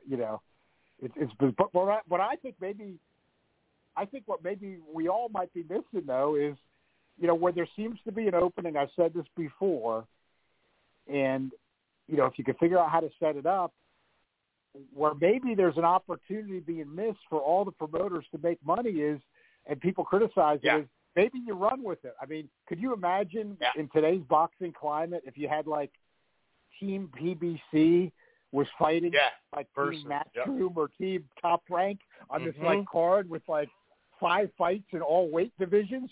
The way we're at boxing today, it might be a massive seller. It might be an absolutely massive seller. Let the guys. It would shut down boxing Twitter. It would definitely shut down boxing Twitter. I mean, they would be let in the heaven. guys wear, like you used to have the Kronk gym had trunks. You could have all the PBC guys have their trunks, and all the Matchroom guys have their trunks, and the Top Rank guys have their own design. I mean, it might. You could align the arena. You could align the arena with it. This is the PBC side. This is the Top Rank side. That would be hilarious. Can you imagine that? That would be. I mean, on the mid-level card.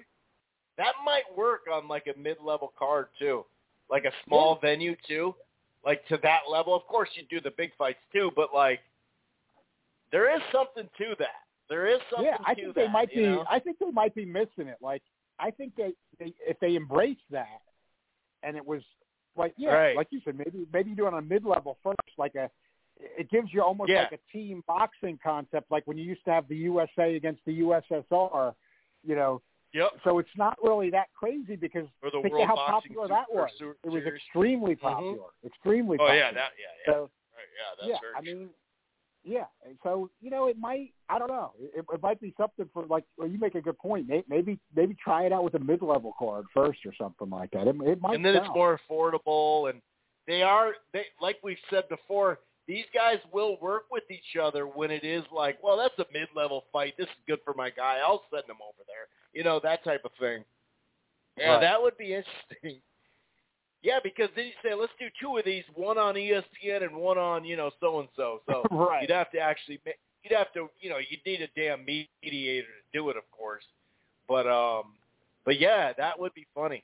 That would be hilarious. And then, the common boxing fan, not even the casual fan that is so hard to plug into, but even somebody that watches like an event a month or two events in a month, or they got 6 favorite fighters or whatever that they keep track of, and then maybe something on the undercard here and there. But those people would have no clue what the hell we're talking about. And why are we so excited about this? I don't get it. Who's on this side? Who's PBC? I don't even know who PBC is, But you're right. Like on the ShowBox level, like on the Friday Night Fights level, the older part of Friday Night Fights, I should say. But you're right. That would be just on Twitter just to check it out. That would be hilarious, man.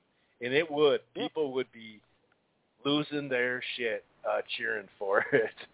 They would. That would be funny. For that reason, there might be some gold to mine there that they haven't quite thought of yet. Any other items that you'd like to talk about there? What do you think of just first thoughts of potentially that Kambosos Lomachenko fight? It's not a done deal, but it sure feels like it. I like hearing. I hope they're serious, and I think they probably are, because this is where it's kind of good. The one thing you can give U.S. boxing fans credit compared to some other countries is, of course it doesn't draw as well as if an American is in, like you have in other countries. But the U.S. will watch fighters from 2 other countries, and it'll get some ratings. So why I'm saying is, I think maybe because it's an Australian fighting a Ukrainian, maybe that's enough to keep it off of pay-per-view, and we get it on regular ESPN in the U.S., but it's a big enough fight, and Lomachenko's made enough ESPN appearances, and Kambosos seems like a guy that knows how to self-promote. That might get a pretty good rating. They're talking, the Coppinger report, which would seem to make sense. I always think you got to think these out. You got to think of that U.S. boxing market, even though it's a big Australian fight. Looks like they are. Would be they work it where it's at a good time the next day in Australia, but it's on prime time U.S. on ESPN. I love hearing that part about it. I think Kambosos, I didn't think it before the Lopez fight, but he sold me. I'm not going to change now. I think I saw enough there. I think it's probably a closer fight than people are probably going to end up looking at it going in if it does come off. In other words, I think Kambosos, I'm not going to make a call yet, but I think Kambosos will have a better shot than people think, because he lets his hands go. Lomachenko is not a high-volume guy. He likes to have perfect spots for his shots, and Kambosos is not afraid to let his hands go. And even though they're not on Lomachenko level, he has at least already dealt with 2 kind of defensive-type boxers in Mickey Bay and Lee Selby, and he's fight a guy who has boxing skill in Teofimo Lopez and fast hands. So he's kind of prepared for this, and Lomachenko's getting into his he's approaching his middle 30s now. So I'm sure Lomachenko is going to be the favorite, but I think that Kambosos will have a better shot in this fight than people are going to think if it in fact does get signed. So from the American boxing fan perspective and the promotion of the sport, I love the idea that in the U.S. they're talking about primetime on ESPN, and it's good on a worldwide level for Kambosos to get a chance to, defend the lineal lightweight title in Australia in front of a big live crowd. So this does have good potential.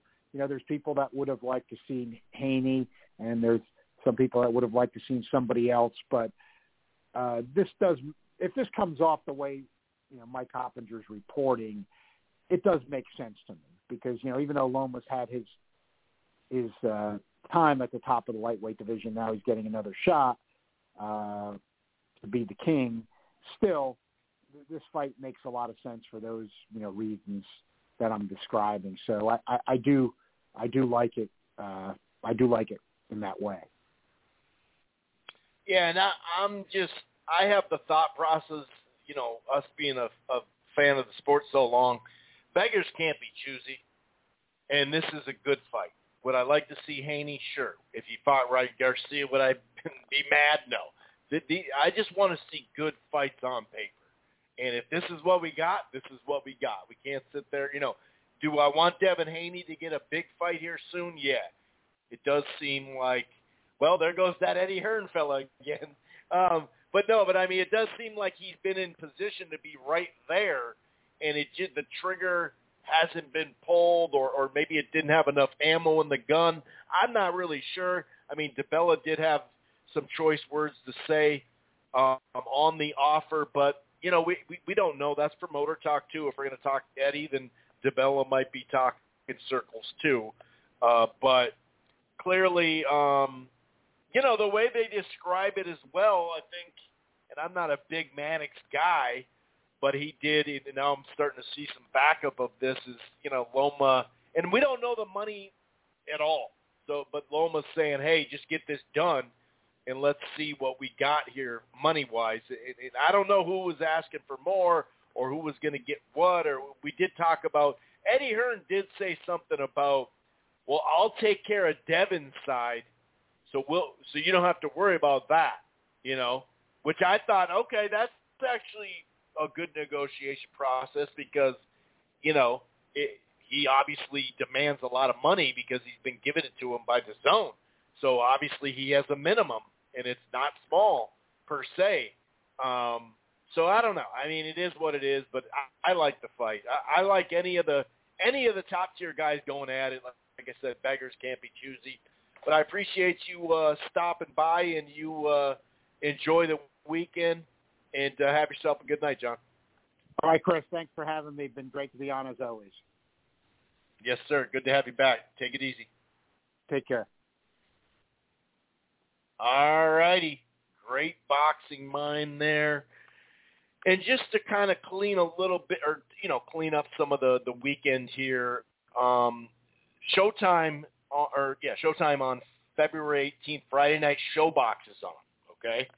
Paul Kroll and Marquise Taylor in an 8-rounder. Joseph George and Sean Hemphill. I haven't heard it. I haven't seen him. That's the 168 8-rounder. But the Jermaine Ortiz against Nair Albright, that could be a really good fight. I don't have the odds for that just yet. Let me double check if those have been updated of late. I didn't see the odds, though.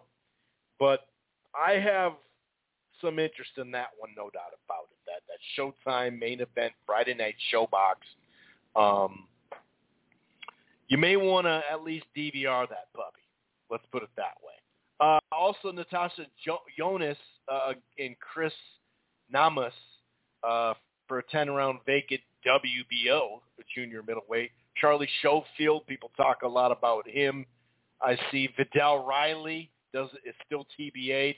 There's well, hold on. This is ESPN, so I say there's 4 TBAs, but this is ESPN.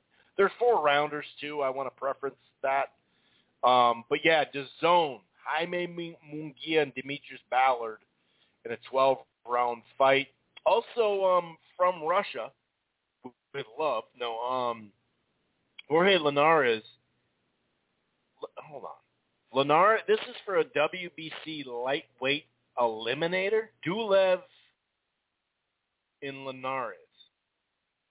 I didn't know that was for an eliminator. It's on paper, it's a 50-50 fight, but I did not realize that was for an eliminator at lightweight at the WBC. Now, it says eliminator, doesn't mean it's going to be called next. I realize that, but That kind of threw me off. I don't know where that's going to be televised, but that might be out there.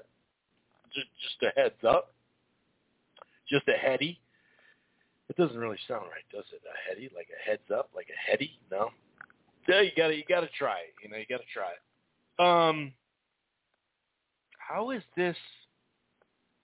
I remember this guy got starched by Haney. Was that the one he starched, or was that just a? No, it wasn't. He lost that fight. I remember looking at the Barrio and London. I think I've looked at both those fights in Hank Lundy. I remember looking at that to prior to the Haney fight. Dejan Zlatitian, or however you say that, the dude who Mikey stopped real quick like at 135, that was his last fight in September. So, but him and Jorge Linares are fighting. Like I said, on paper, it's pretty close to a 50-50. Just because we were on the topic of this Kambosos stuff and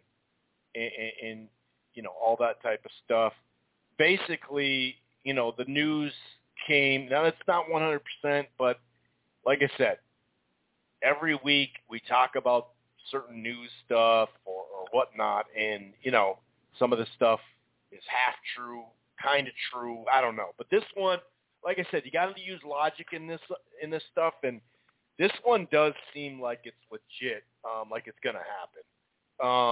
Kambosos set to defend lightweight titles June 5th with his June 4th here, and the sources say, according to Michael Coppinger, that it's going to be Vasily Lomachenko. This will be from the Marvel Stadium in Melbourne, Australia. The front runner for title shot is Vasily. He's already agreed to his side of the deal. That does include a rematch clause for a lucrative return bout in Australia. Now, Kambosos promoter Lou DiBella couldn't be reached, which kind of tells you something. This is an Australia Football League. The Marvel originally was slated to hold an Australian Football League game that weekend, but with the assistance of the Melbourne government, stadium officials, and league officials, the contest was moved to Friday. The venue is key. Marvel Stadium not only holds 53,000 fans, but also features a retractable roof. June in the wintertime in Australia. That's a good call. Kind of forgot about that. So, yeah. And like I said, I want to half-ass report that Mannix stuff because I you never know with Mannix. I'm just being honest. And this could be just shining him up, Loma. But Lomachenko's message to Top Rank, and this could be coming right from Bob too, right? Was clear. It was his message saying, "Get me the Kambosos fight. Whatever financial sacrifices Lomachenko has to make for." Wait a second. Whatever financial sacrifices Lomachenko has to make for a shot, become a 4-belt champion, he's willing to make. It's kind of weird how he phrased this tweet, but I don't know if that's to throw shade at Haney or if that's actually what happened. I don't know. But it does sound like it's going to be broadcast here, and it just says ESPN. Okay? Now, as far as the Eddie Hearn Haney stuff, Eddie Hearn was on the DAZN boxing show. He was too, but DiBella wouldn't divulge, and this is from BoxingScene.com, but I did see this because I subscribed to DAZN. DiBella wouldn't divulge the details of the counteroffer, but deemed Hearn's offer insulting, preposterous, ridiculous, right? Kambosos is not under contract with DAZN, but the streaming service and Hearn's Matchroom Boxing secured rights to his career-changing upset, over Teofimo. Here's some quotes from Lou DiBella. I'm sorry, not Louis. Just messing around. I made an offer first to DAZN because Eddie Hearn has nothing to do with my fighter, despite the fact that since before the fight with Teofimo, he was trying to confuse people and act like he did. But I made an offer to him over a month ago within an hour of one another. I made an offer to both DAZN and Eddie. DAZN told me Eddie will counter the offer. Eddie countered the offer on January 28th with something that was beyond insulting. But I'm not going to talk about the detail, of course, of our details of our discussion, because I don't believe negotiation is, I don't believe in negotiating in the press, but he kind of is here. But anyway, I'm not going to engage in the back and forth, but he kind of is here with someone who is just bold-faced lying. So I made a very fair offer to Eddie, and it was countered with something ridiculous. We've moved on, okay? And by the way, there's a lot of concern in Australia, even though Bill and Devin keep saying they'll do whatever it takes. Okay, this is where I wanted to mention this, and this is kind of interesting, okay? Now, this is DeBella saying it, okay? I want to reiterate that, but he says they'll do whatever it takes. They've made it very clear they're not yet vaccinated, but they did say we will get vaccinated. But here's the thing. There's about to be a law put into effect potentially in Australia where you must be boosted, not just fully vaccinated, but boosted to go to an event. So, I mean, the reality is I made an offer weeks and weeks ago. It was countered with something, blah, blah, blah, blah. Eddie goes around saying he never received an offer from us when the people who he does business with at the zone, benefactories, 100% know that he's not telling the truth. If I didn't see this in the article in writing, I would have kept my mouth shut. But he's lying all over the place, and I had enough of it. I'm tired of all the happy bullshit, and you could quote that. I'm tired of all the happy bullshit. What the hell? It's kind of a weird way to put it. But anyway, and maybe Eddie's now, and I said maybe. Now maybe Eddie's just covering his tracks and making it seem like to Devin, hey, Devin, I'm trying everything. They don't want to fight you, because a lot of talk about from Kambosos' side, even George Kambosos himself saying, oh, DAZN doesn't want to pay for the fight. But I also discussed 2 weeks ago that if DAZN's going to pay for the whole fight, then, like them wanting it where they want it to take place isn't weird either, right? Now, is this, did the government actually help, right? The tourism department and ESPN get on board with this one? Because it is going to be supposedly here on ESPN, or at least ESPN Plus. So I don't know. Like I said, I'm not trying to jump on Eddie more than we already have, but we really haven't jumped on him. These are Lou DiBella's quotes, whether that's true or not. But I can see the zone's side if they're like, hey, if we're going to pay for the whole fight and we don't know for a fact what's up with Australia, well, if you got to have booster too and vaccinated and, booster, the gamut.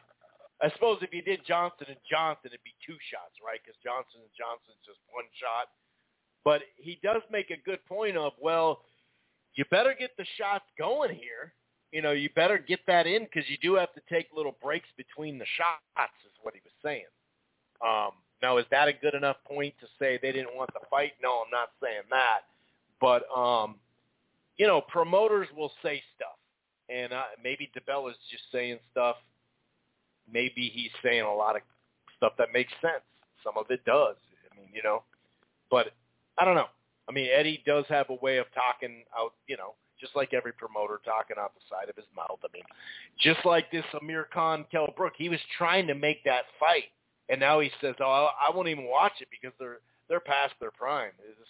I'm saying he recently was trying to make the fight. Of course, he's been trying to make the fight earlier, a couple of years ago. But this fight we're talking about this Saturday, he was actually trying to get the rights to this fight.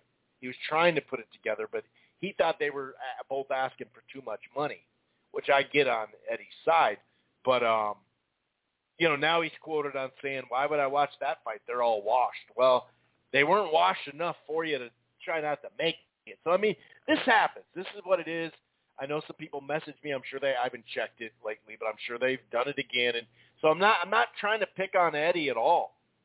And like I said, if you've been paying attention, we've been destroying these pay-per-views, completely destroying these pay-per-views. So, and that's PBC is Al Heyman. So we can't destroy Al Heyman's quotes because he doesn't do interviews. So what am I going to sit there and make up a quote from Al? You know what I mean? I'm not going to do that. So, but anyway, that's the scenario when it comes to that. Like I said, I don't know if that throw-in stuff was there, but as far as like outpricing themselves and all that, we'll hear a little bit more about this stuff. I don't know, but Devin Haney definitely tried to sign with Matchroom and DAZN and whatnot, or really just Matchroom. But it was a great deal financially. He's still right now though a free agent technically, and you're probably going to have to play ball. I mean, when Bob Arum said to Devin Haney right to his face, the reason why you're not going to get the Lomachenko fight is because you signed with the wrong company. He wasn't joking. And, that sucks. It totally sucks, but that is the business. So like I spoke last week, Bill and Devin are going to have to make a decision here. And it may be, well, let's say Lomachenko wins this stuff, right? And he comes away with the belts. I find it hard to believe that he would pay that kind of money to Devin Haney. Now, you can make an argument that they just, they did give Porter a bunch of money. So now Porter has been a B-side on a lot of big fights, right? National TV fights that went over, $3 million. Actually, him in almost $4 million. I think it peaked at like 3.8 or something like that. But you know what I'm saying? Like he's fought Broner on NBC. He's been in a lot of fights. He fought Spence in front of a packed stadium at Staples. So Haney and Porter are B-sides, but they're not the same B-sides right now. So, and I'll also say this, the budget, Lomachenko's guarantee is not what Crawford's guarantee was with them either. So, not exactly anyway. I don't know its exact, guarantee, but it wasn't as high, it would seem. But anyway, so I'm just saying, like, he may have to take a bit of a pay cut if they were to win. If Lomachenko has the belts, I doubt, and I'm just throwing a number out here, $4 to $5 million. I don't know if I see them paying, because that's what the Porter said they got, $5 million. I don't know if I see him doing that again for that. I'm just being honest. And if you sign, you may have to give him options. Like I said, this stuff sucks. I get it. It does suck, but I don't know. I mean, Eddie, they signed $1 billion deal. That's what he told us. Well, that he signed $1 billion deal. Well over the biggest budget, per year out of anybody. It had been a good time to put that budget up. Now, is it earmarked for Canelo already? Is that the problem? Right? That is the problem, probably, because, we talked about, well, how are they going to, remember Matchroom USA was on hold this summer, and a lot of that had to do with Canelo and what's he going to do in his next fight. So, and that matters on how much Matchroom USA spend in the U.S. It is based off Canelo. At least that's what Eddie Hearn and others have said. And that would make sense. If you were able to get Canelo for 2 fights on DAZN and one of them's Golovkin, well, then maybe they would be all in, to buy this fight. But it is what it is. But like I said, do I want to see, Devin Haney's not ducking people. Clearly he wants fights. It's going to be his style is kind of interesting in a way of it. You can hurt him usually late in the fight, but you can hurt him. But if he's on point, he'll win rounds off you. You basically have to hurt him and then stop him probably. Otherwise, he's going to win a lot of rounds off you. And that's just what it seems like. And that's a weird style. He's a super fast, big 135-pounder. And he doesn't bring a lot as far as at the gate right now. You know? If he was creating a lot, like he's doing good for his age, there's no doubt about that. He really is. But I don't know. He just hasn't been able to get it. He's gotten some leftovers. And I'm not trying to say Jojo Diaz, oh, that's a leftover. But technically Ryan Garcia was signed to fight him. And that's where, you know, Devin's done really well, same with Eddie, to be like, let's make that deal happen. And I gave, if you weren't listening that day, I gave Eddie Hearn a lot of credit for securing that Jojo Diaz fight. That's an important. And he paid him more than what he was going to get for Ryan Garcia, so that turned it into well, I got to take this fight for Diaz. And that kudos to him. So he went above and beyond to make that fight, and he gets a lot of credit for that. But that opponent wasn't there for him until Ryan Garcia pulled out with a hand injury. And that's just facts. I'm not saying leftovers, but it is true. Like, you know, Ryan Garcia and Linares, weren't they lined up too? So it's a different type of leftover. You know, I'm not saying that, but he's in the Boots Ennis time, you know, not time frame, but you know, category right now. And don't get me wrong, Ennis is way more exciting and he knocks people out. I'm not trying to match him up, but they're knocking on the door and they're just trying to kick that door in. But it's tough. It's tough. It is tough. So anyway, but like I said, as a lifelong boxing fan, you won't get me to complain about the matchup Kambosos and Lomachenko. I'm not going to sit there and play favorites either. You know what I'm saying? That's just not me. I think that's a good fight, period. Let's talk about, well, you know, we heard about that reporting from Coppinger last week that it was just a one-fight deal from the PBC side, okay? One-fight deal. And according to the promoter of David Benavidez, that's not true. That's not true, according to David Benavidez' promoter, Samson, and Samson Boxing, right? Now he says, oh no, it's a combo deal. Like David Benavidez is on the table too. And shouts out to theboxingvoice.com and Ness, what's up, buddy? Loving this new look, loving the studio. Hopes everything's lovely. But yeah, Samson revealed that Canelo was offered more.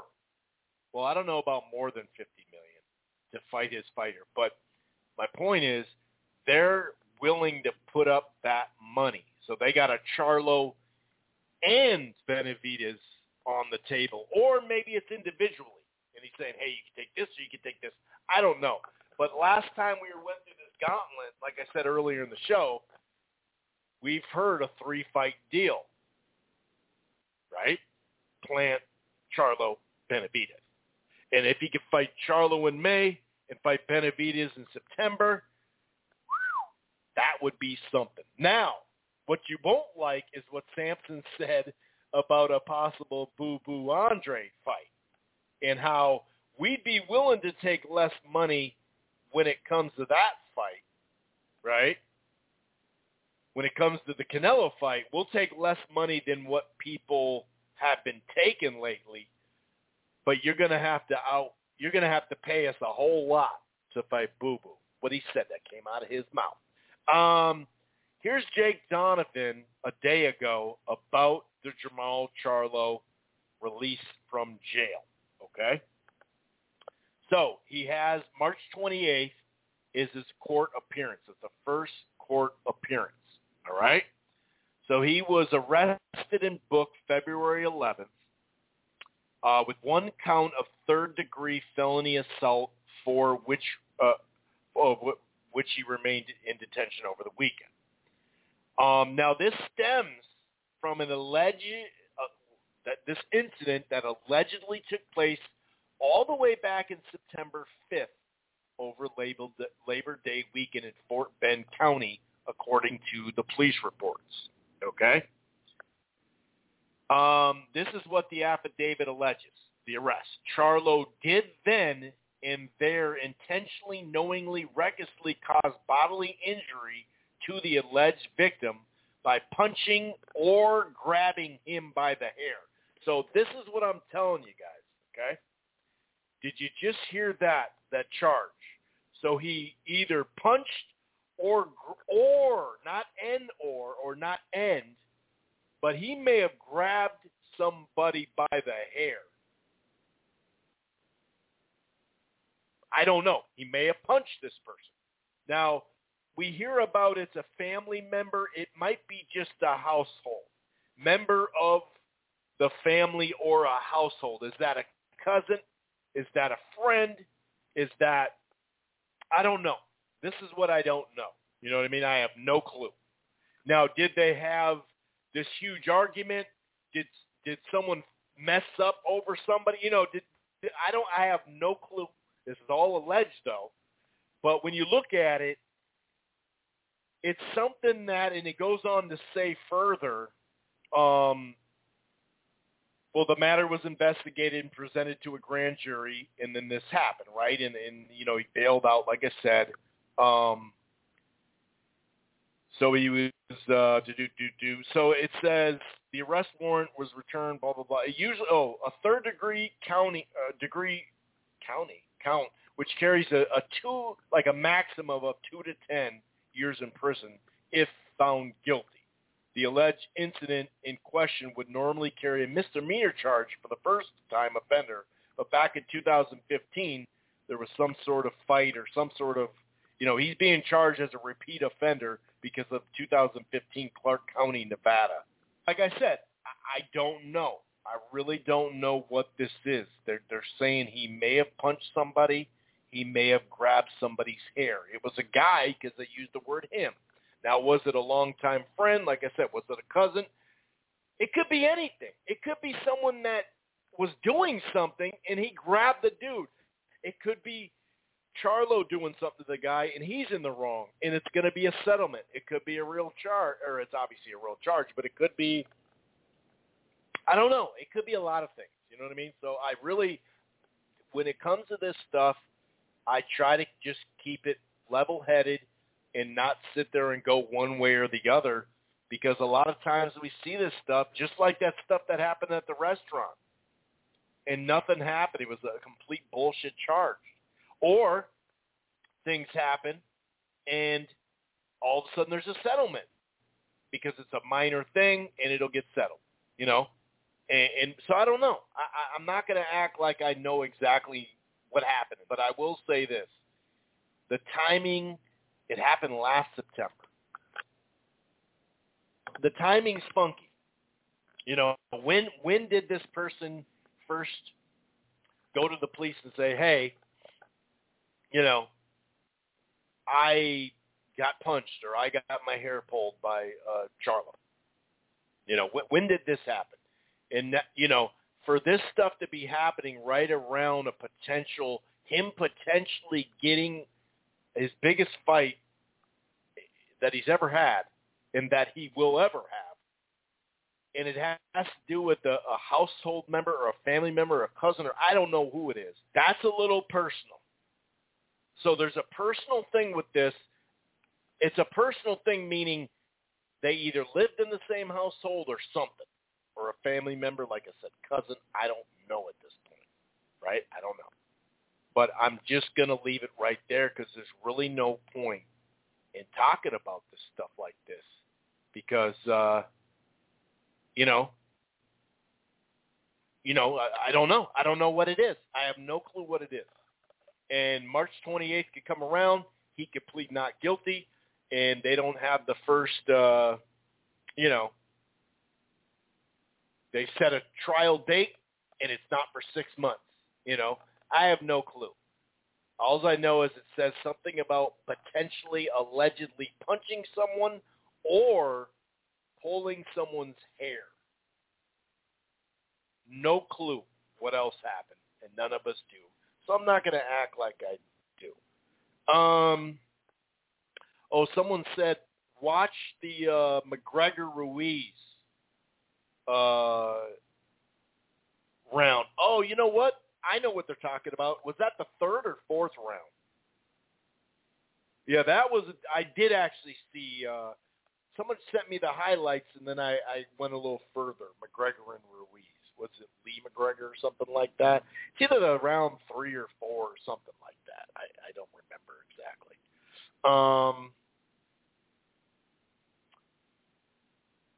What else we got? So we're going to go over some fight news.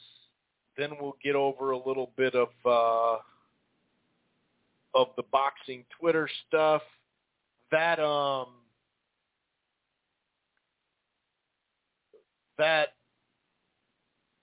Ennis and Clayton stuff is still getting figured out. I know that they're I think they're pretty close. Now it sounds like as of a couple hours ago, they did actually reach an agreement. Ennis and Clayton, the guy that most people thought beat Lipinets, they've reached a deal for the IBF welterweight title eliminator that will take place in the spring sometime. We've talked about the potential for that.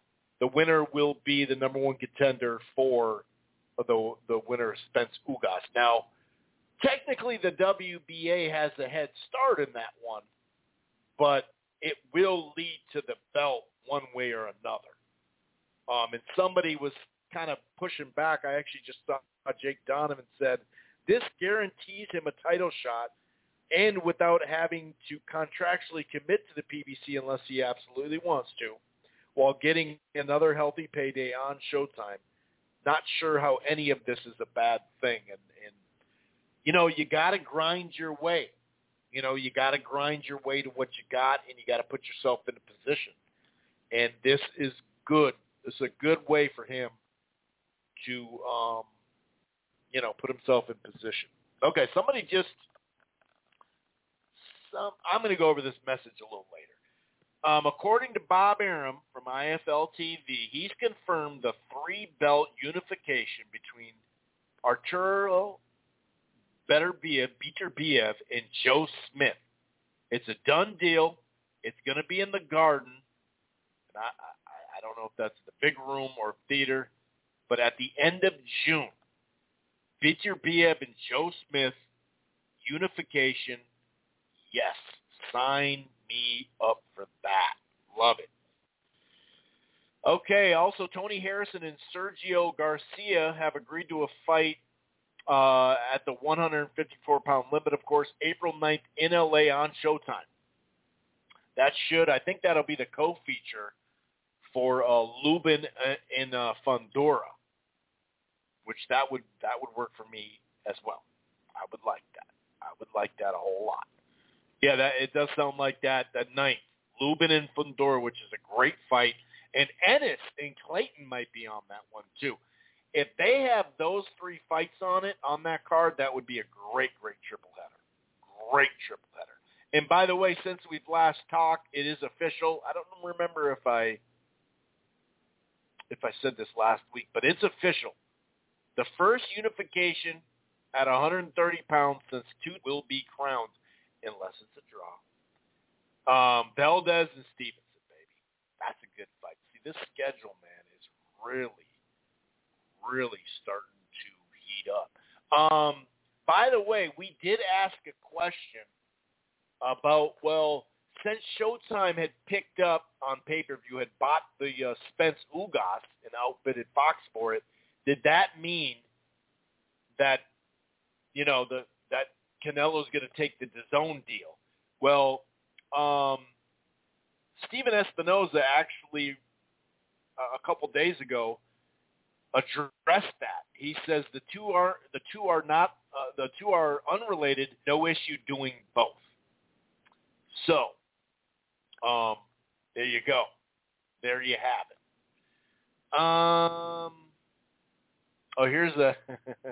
Here's a quote from Amir Khan from Sky Sports. Amir Khan on Kell Brook.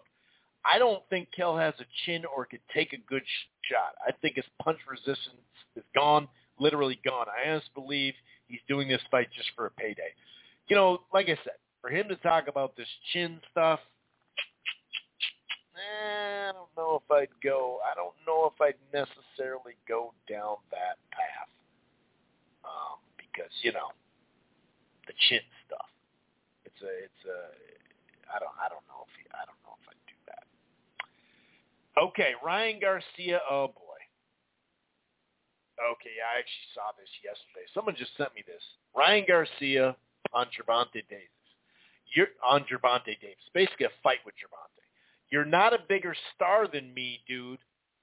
I'll suck up my ego and say 50-50. That's what he said. So reading from this, he says, and no, you're not a bigger star than me, dude. Do not say that. I'm probably more of a star than you, but you won't admit that. So I'll suck up my ego and do 50-50. To make the fight with Davis, I would definitely, on some stuff, suck it up. Like, shit, okay, we'll give you that.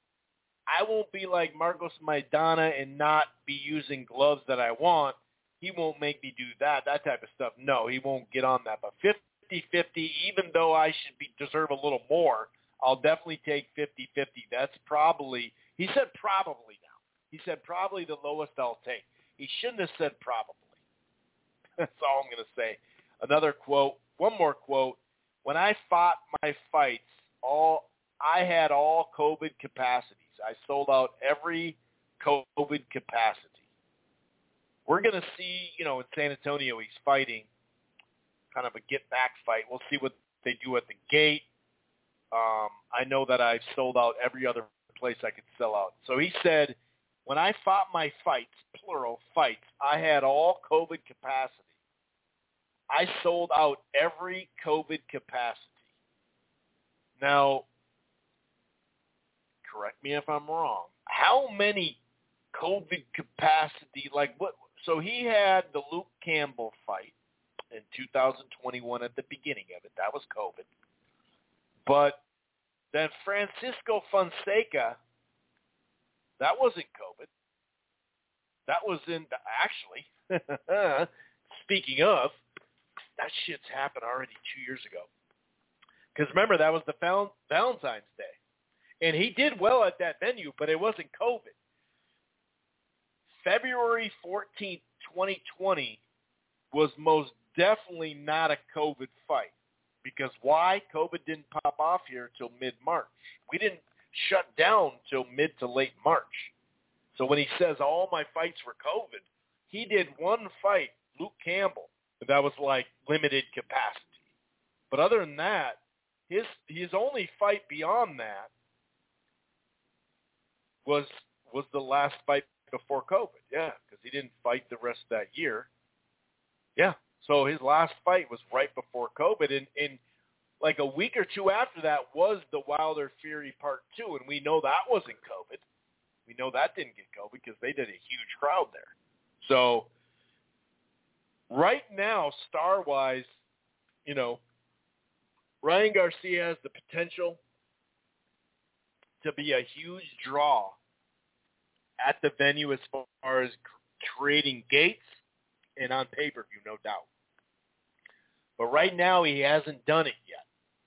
Whereas Tank can fight people that people don't even know and do $3-4 million at the gate. So he has a lot of subscribers. He makes, or not subscribers. Well, he does for YouTube, but followers on Instagram. And he makes money off that. And kudos to him. I'll always give him credit. I don't give Golden Boy credit for what Garcia did on his own platform. Now, where I give Golden Boy credit is obviously they signed him. They were smart to sign him. That was a big, big smart move. So Anyway, okay. By the way, Portland, 5:03, buddy. If you want to jump on, let me know. There's about 15 minutes left of the live stream. If you want to jump on, feel free. If not, that's cool too. I get it. So somebody messaged me saying Charlo is a thug and broke the law. He shouldn't get a Canelo fight. I think Canelo will put his foot down and not allow it because he's a criminal. But hold on now. And this is what I mean by jumping on sides just because. We don't know if Charlo, did a major thing here or not. We don't know yet. But what we do know, and it may end in a settlement. The reason why I bring up settlement, because, not crazy long ago, it would just take a Google search. But remember, when Canelo, there was I can't remember how much money, but it was at least $5 or $8 or $9 million lawsuit from Solis. Remember that Solis fight? Canelo, I don't know if it's, but it was a street fight, and he reached an agreement with him. It was it was a lawsuit, and both sides reached a settlement. It was literally, I'm almost positive TMZ. You can go TMZ Canelo Solis, I think it is. So you're here calling, him a thug, and Canelo's going to put his foot down. Well, didn't he put his foot down allegedly on some lightweight? Or no, not even lightweight. That dude was real little. So, I mean, I guess that doesn't count because it was in 2016 or something like that. I don't remember the year, but it was in that anywhere from 2014 to maybe 2016, somewhere in there. Maybe it was 2015, but somewhere in there. They settled. There was a lawsuit against them, and clearly this isn't a lawsuit. Maybe it's going to be, maybe not, but I'm just saying, he allegedly had a lawsuit saying he beat up this little guy, boxer-wise, and they settled. Now, did Canelo want to drag his name through court and maybe he just said, you know what, let this headache go away? That could be. It's a settlement. We don't know. But could it be that he messed up and he just settled it? We've seen that so many times. I'm not picking on Canelo, but I'm just saying, you're telling me Canelo's going to put his foot down because Charlo's a criminal. That's what you said. That's what you messaged me. But then, so what was that? Or don't you know because you just started liking Canelo? Or did you blind yourself? Which one was it? That's all I'm saying. Which one was it? We just have... Okay, so here's a little boxing Twitter, and I'm about to go to Portland, okay? Since Kambosos won the belts, he became the most called-out boxer besides Canelo. Facts. If Loma beats him, it'll be interesting to see if the energy is the same and how many fighters still want to fight for those belts versus Loma. That is interesting. I do believe Haney wants it because a lot of people will say that. Notice all the lies they told on Devin. DAZN doesn't want the fight. He's pricing himself out. Instead of putting the blame square where it belongs, Eddie Hearn can't deliver a fight for the boy. Also, what's best for boxing would be the franchise mess at 135 being straight there. Okay, if I'm a UFC fan, I know sometimes up to 3 months in advance who's on a fight card and where it's taking place. You can plan accordingly as a fan, rally the homies, save, book, travel, etc. A lot of these boxing events announced are pieced together at the 11th hour. Not good. That is true. And you know what? I've noticed that it's gotten more like that since the pandemic, too. That's a really good tweet. All right. Let's go out to Portland, Josue, 5:03, and let's get it in. Portland, man, Good to have you back on the show. It's been a couple of weeks. What's going on, my friend?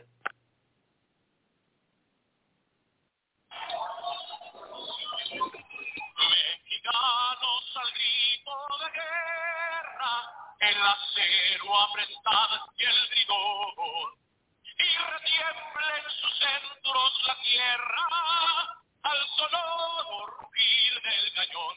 Hey, yo, what up, Chris? Hey, I'm doing good here in cold-ass Oregon. It's still winter, but it's still, you know what I mean? But a lot of boxing, like you said. It's been a couple of weeks, but I hope you're doing good, Chris. How's everything, brother?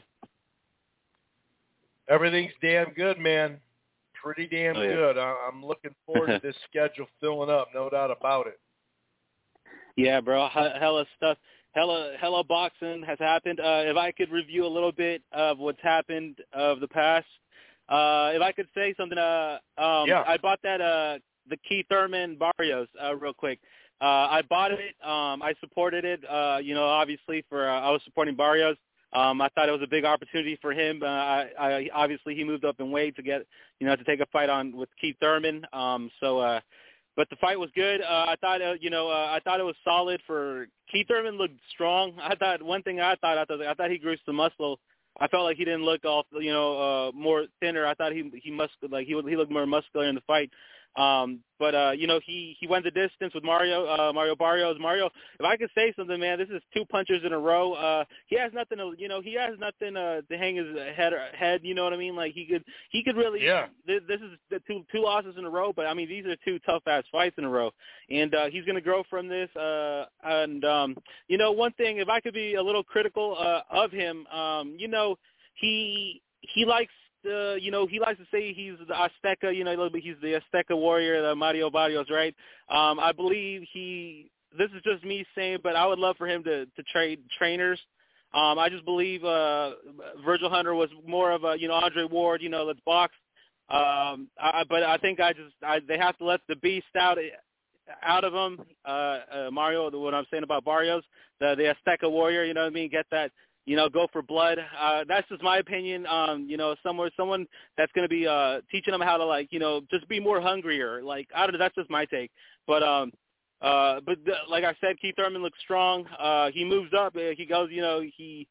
I hope he fights like he said later this year, man. I hope he doesn't go on hiatus. And there's some numbers that came out about the pay-per-view. I don't know if they're true. I never know if they're true or not. They're always just I don't know if they're hating.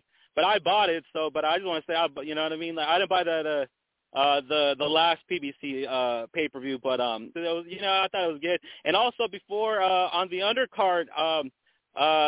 Vargas Jr., man, that's who I was really excited about on this card. Obviously, he wasn't on the main card, but he was on the opener over there on the YouTube opening card of the preliminary cards, and that kid looks, dude, he's solid, man. I really like that kid, man. If I could say one thing, man, his dad is the one that kind of captured me into boxing. He got my attention when I remember the whole Trinidad thing was going on, and I remember buying it. The family, I was just a young kid, but I remember ever since that I was like, oh, Vargas, you know what I mean? Fernando Vargas was always my favorite fighter growing up. So it's cool to see his younger sons getting into this, and I believe, man, they're superstars just waiting to happen. I mean, they're so flashy. They're so they talk right. Everything that they've been saying, their skills, their YouTube stuff, everything seems good. I've been following their YouTube channel, and it's pretty, they seem hungry, man. They know what it's about. They know what's on the line. Their dad has been there coaching them. Fernando Vargas, who's been teaching them his, what he's learned throughout the years about, growing up in boxing and, all that. So I really like this, man. I really like all the 3 sons are in the boxing. They're, I just feel like they're going to be superstars later, man. There's no doubt about it, man. These guys are something to watch, something in the future. They're going to be something, I think. But I was going to say too, man, the little one, Emilio. He's for everybody. He's going to be turning pro. I think his pro debut on the I believe on the undercard of Canelo, because they said that he mentioned something about being on the undercard of Cinco de Mayo. So I mean, obviously, who bigger than Canelo, right? That's just my opinion. That's what I think. But yeah, man, I would say, man, give a follow to these kids. Watch them train. It sucks that his other son was supposed to be on the card, Armando Vargas, but he didn't get to fight. But man, Fernando Vargas Jr. looked good. Obviously, he got the stoppage. But man, these guys are something to look forward to. What I'm saying, and also what do we got? Also, the Amanda Serrano. I like how that fight is made. I love also too. I could say something. The press conference is cool because Amanda Serrano. I love how she brought up the 3 minutes. Let's go like the men. And you know me, Chris. I've been always asking for that for a long time. And I love it. Also, if I could point something out, Katie Taylor looks spooked. She looked so scared when she heard 3 rounds. 3 minute rounds. I don't know. There's something about that. I don't know. Maybe Amanda Serrano. I'm kind of leaning towards Serrano in this one. She seems a little bit more tougher in this fight. So that's just my take. But I love how Amanda Serrano brought it up in the press conference. But obviously. I think the contracts are already signed, so I don't think they could change anything. But obviously, but I would like, what I'm saying. I hope someone goes 3 rounds. In the future in this year. Yeah, you got to get it with the commission first, too. You got to make sure that you can't really put it in contract if you don't know the commission's going to do it too. But that's state to state. We know damn well you can find a commission that'll do it, because the commission, there's always a commission that'll do stuff, right? Yeah, hell yeah, man. And obviously, man, it's all about money. It's all about leverage. I'm sure the promoters, they understand everything. So, and also too, what is it? Jaime Munguia fights this weekend. Obviously, I'm rooting for him. This one is kind of under the radar. There's not a lot of promotion, which is pretty crazy. Yeah, I forgot, dude. You know what I mean? I totally forgot. Nothing. I thought it was next week. No, and I looked, I was like, oh shit, that's right. It's Friday. It's this week. Yeah. Yeah, this one really fell. It's just hardcore fans know it. You know what I mean? Like I said, like not a lot of promotion. I've never heard of Ballard. So, but obviously, I feel like he's going to come in tough. This is at middleweight. I like how he's with Eric Morales. Eric Morales seems, I like him. You know what I mean? I watched, him growing up. So, Eric Morales is, a good trainer. So I like the that combination. Like it seems fitting. But also too, what I was gonna say, Ryan Garcia, man. The news about Ryan Garcia, with leaving the Canelo camp, dude, man. I hate to say this, but that was such a wrong move. I couldn't just, take the heat. I don't think he liked the criticism that Canelo had said about him. That's just my take. Obviously the kid is young. I just, this was such a good team for him. I just believe so. Man, like this, like what I hate is like, man, if you could put yourself in his shoes, like what a team. Like that team is just a bunch of killers, like the reputation, the Canelos, the pound for pound, like, man, it's just, man, Mexicano, you got like the Mexicano support, and now he fit perfectly, man. The only thing is that I don't think he knows any Spanish, like, I think it's like very poor. Yeah, you're right. He doesn't, yeah. That's the only thing, you know what I mean? That's the only, he's very Americanized.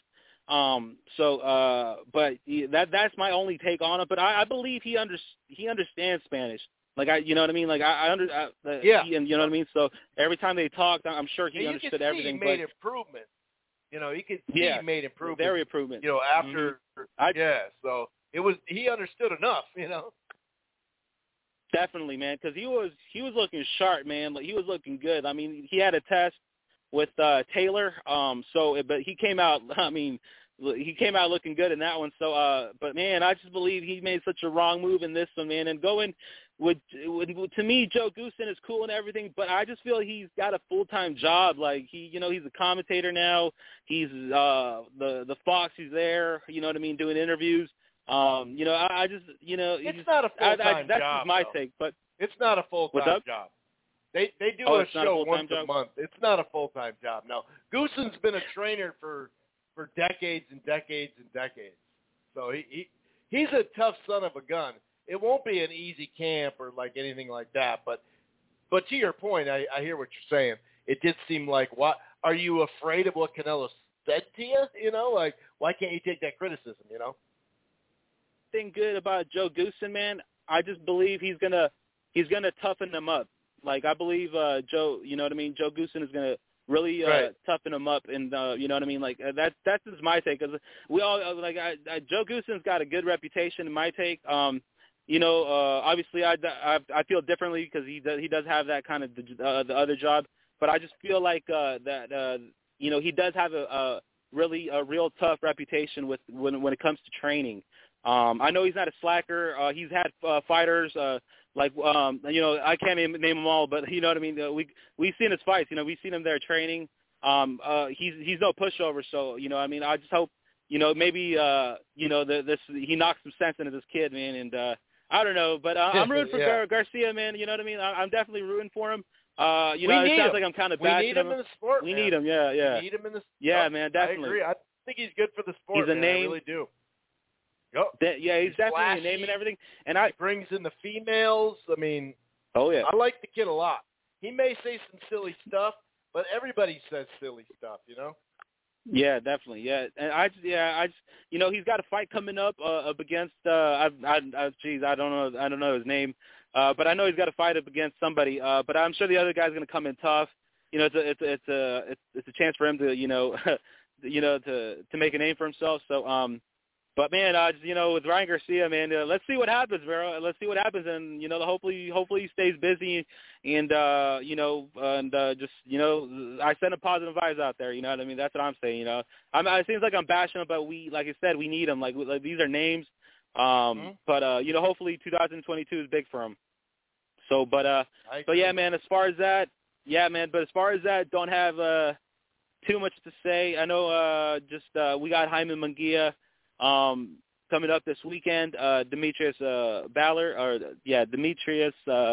Ballard, if that's his name. But yeah, man, let's stay tuned to it, man. And also, Chris, man, I was wondering, did you, obviously you got to see the Super Bowl, man, but I was gonna say, did you real quick, like, did you think it was funny seeing 50 Cent? Like, I don't know if you got to see that 50 Cent hanging upside down. Yeah, did you guys see that? Yeah, like the video, like, it was like it was homage to the In the Club video. When he was in the club video, he was hanging upside down. Yeah, I don't know, man. I thought it was funny just because, you know, he's kind of, you know, overweight there. So I don't know. That was just you know, I thought it was hilarious, but I just wanted to mention that real fast. But anyways, Chris, let me get out of here, bro. Thank you for having me on, man. Viva Rope and Dope Radio and Viva Mexico, cabrones. There you go, and we're about to shut at any second. This thing's going to shut down, so enjoy the fights. We'll be back next weekend, and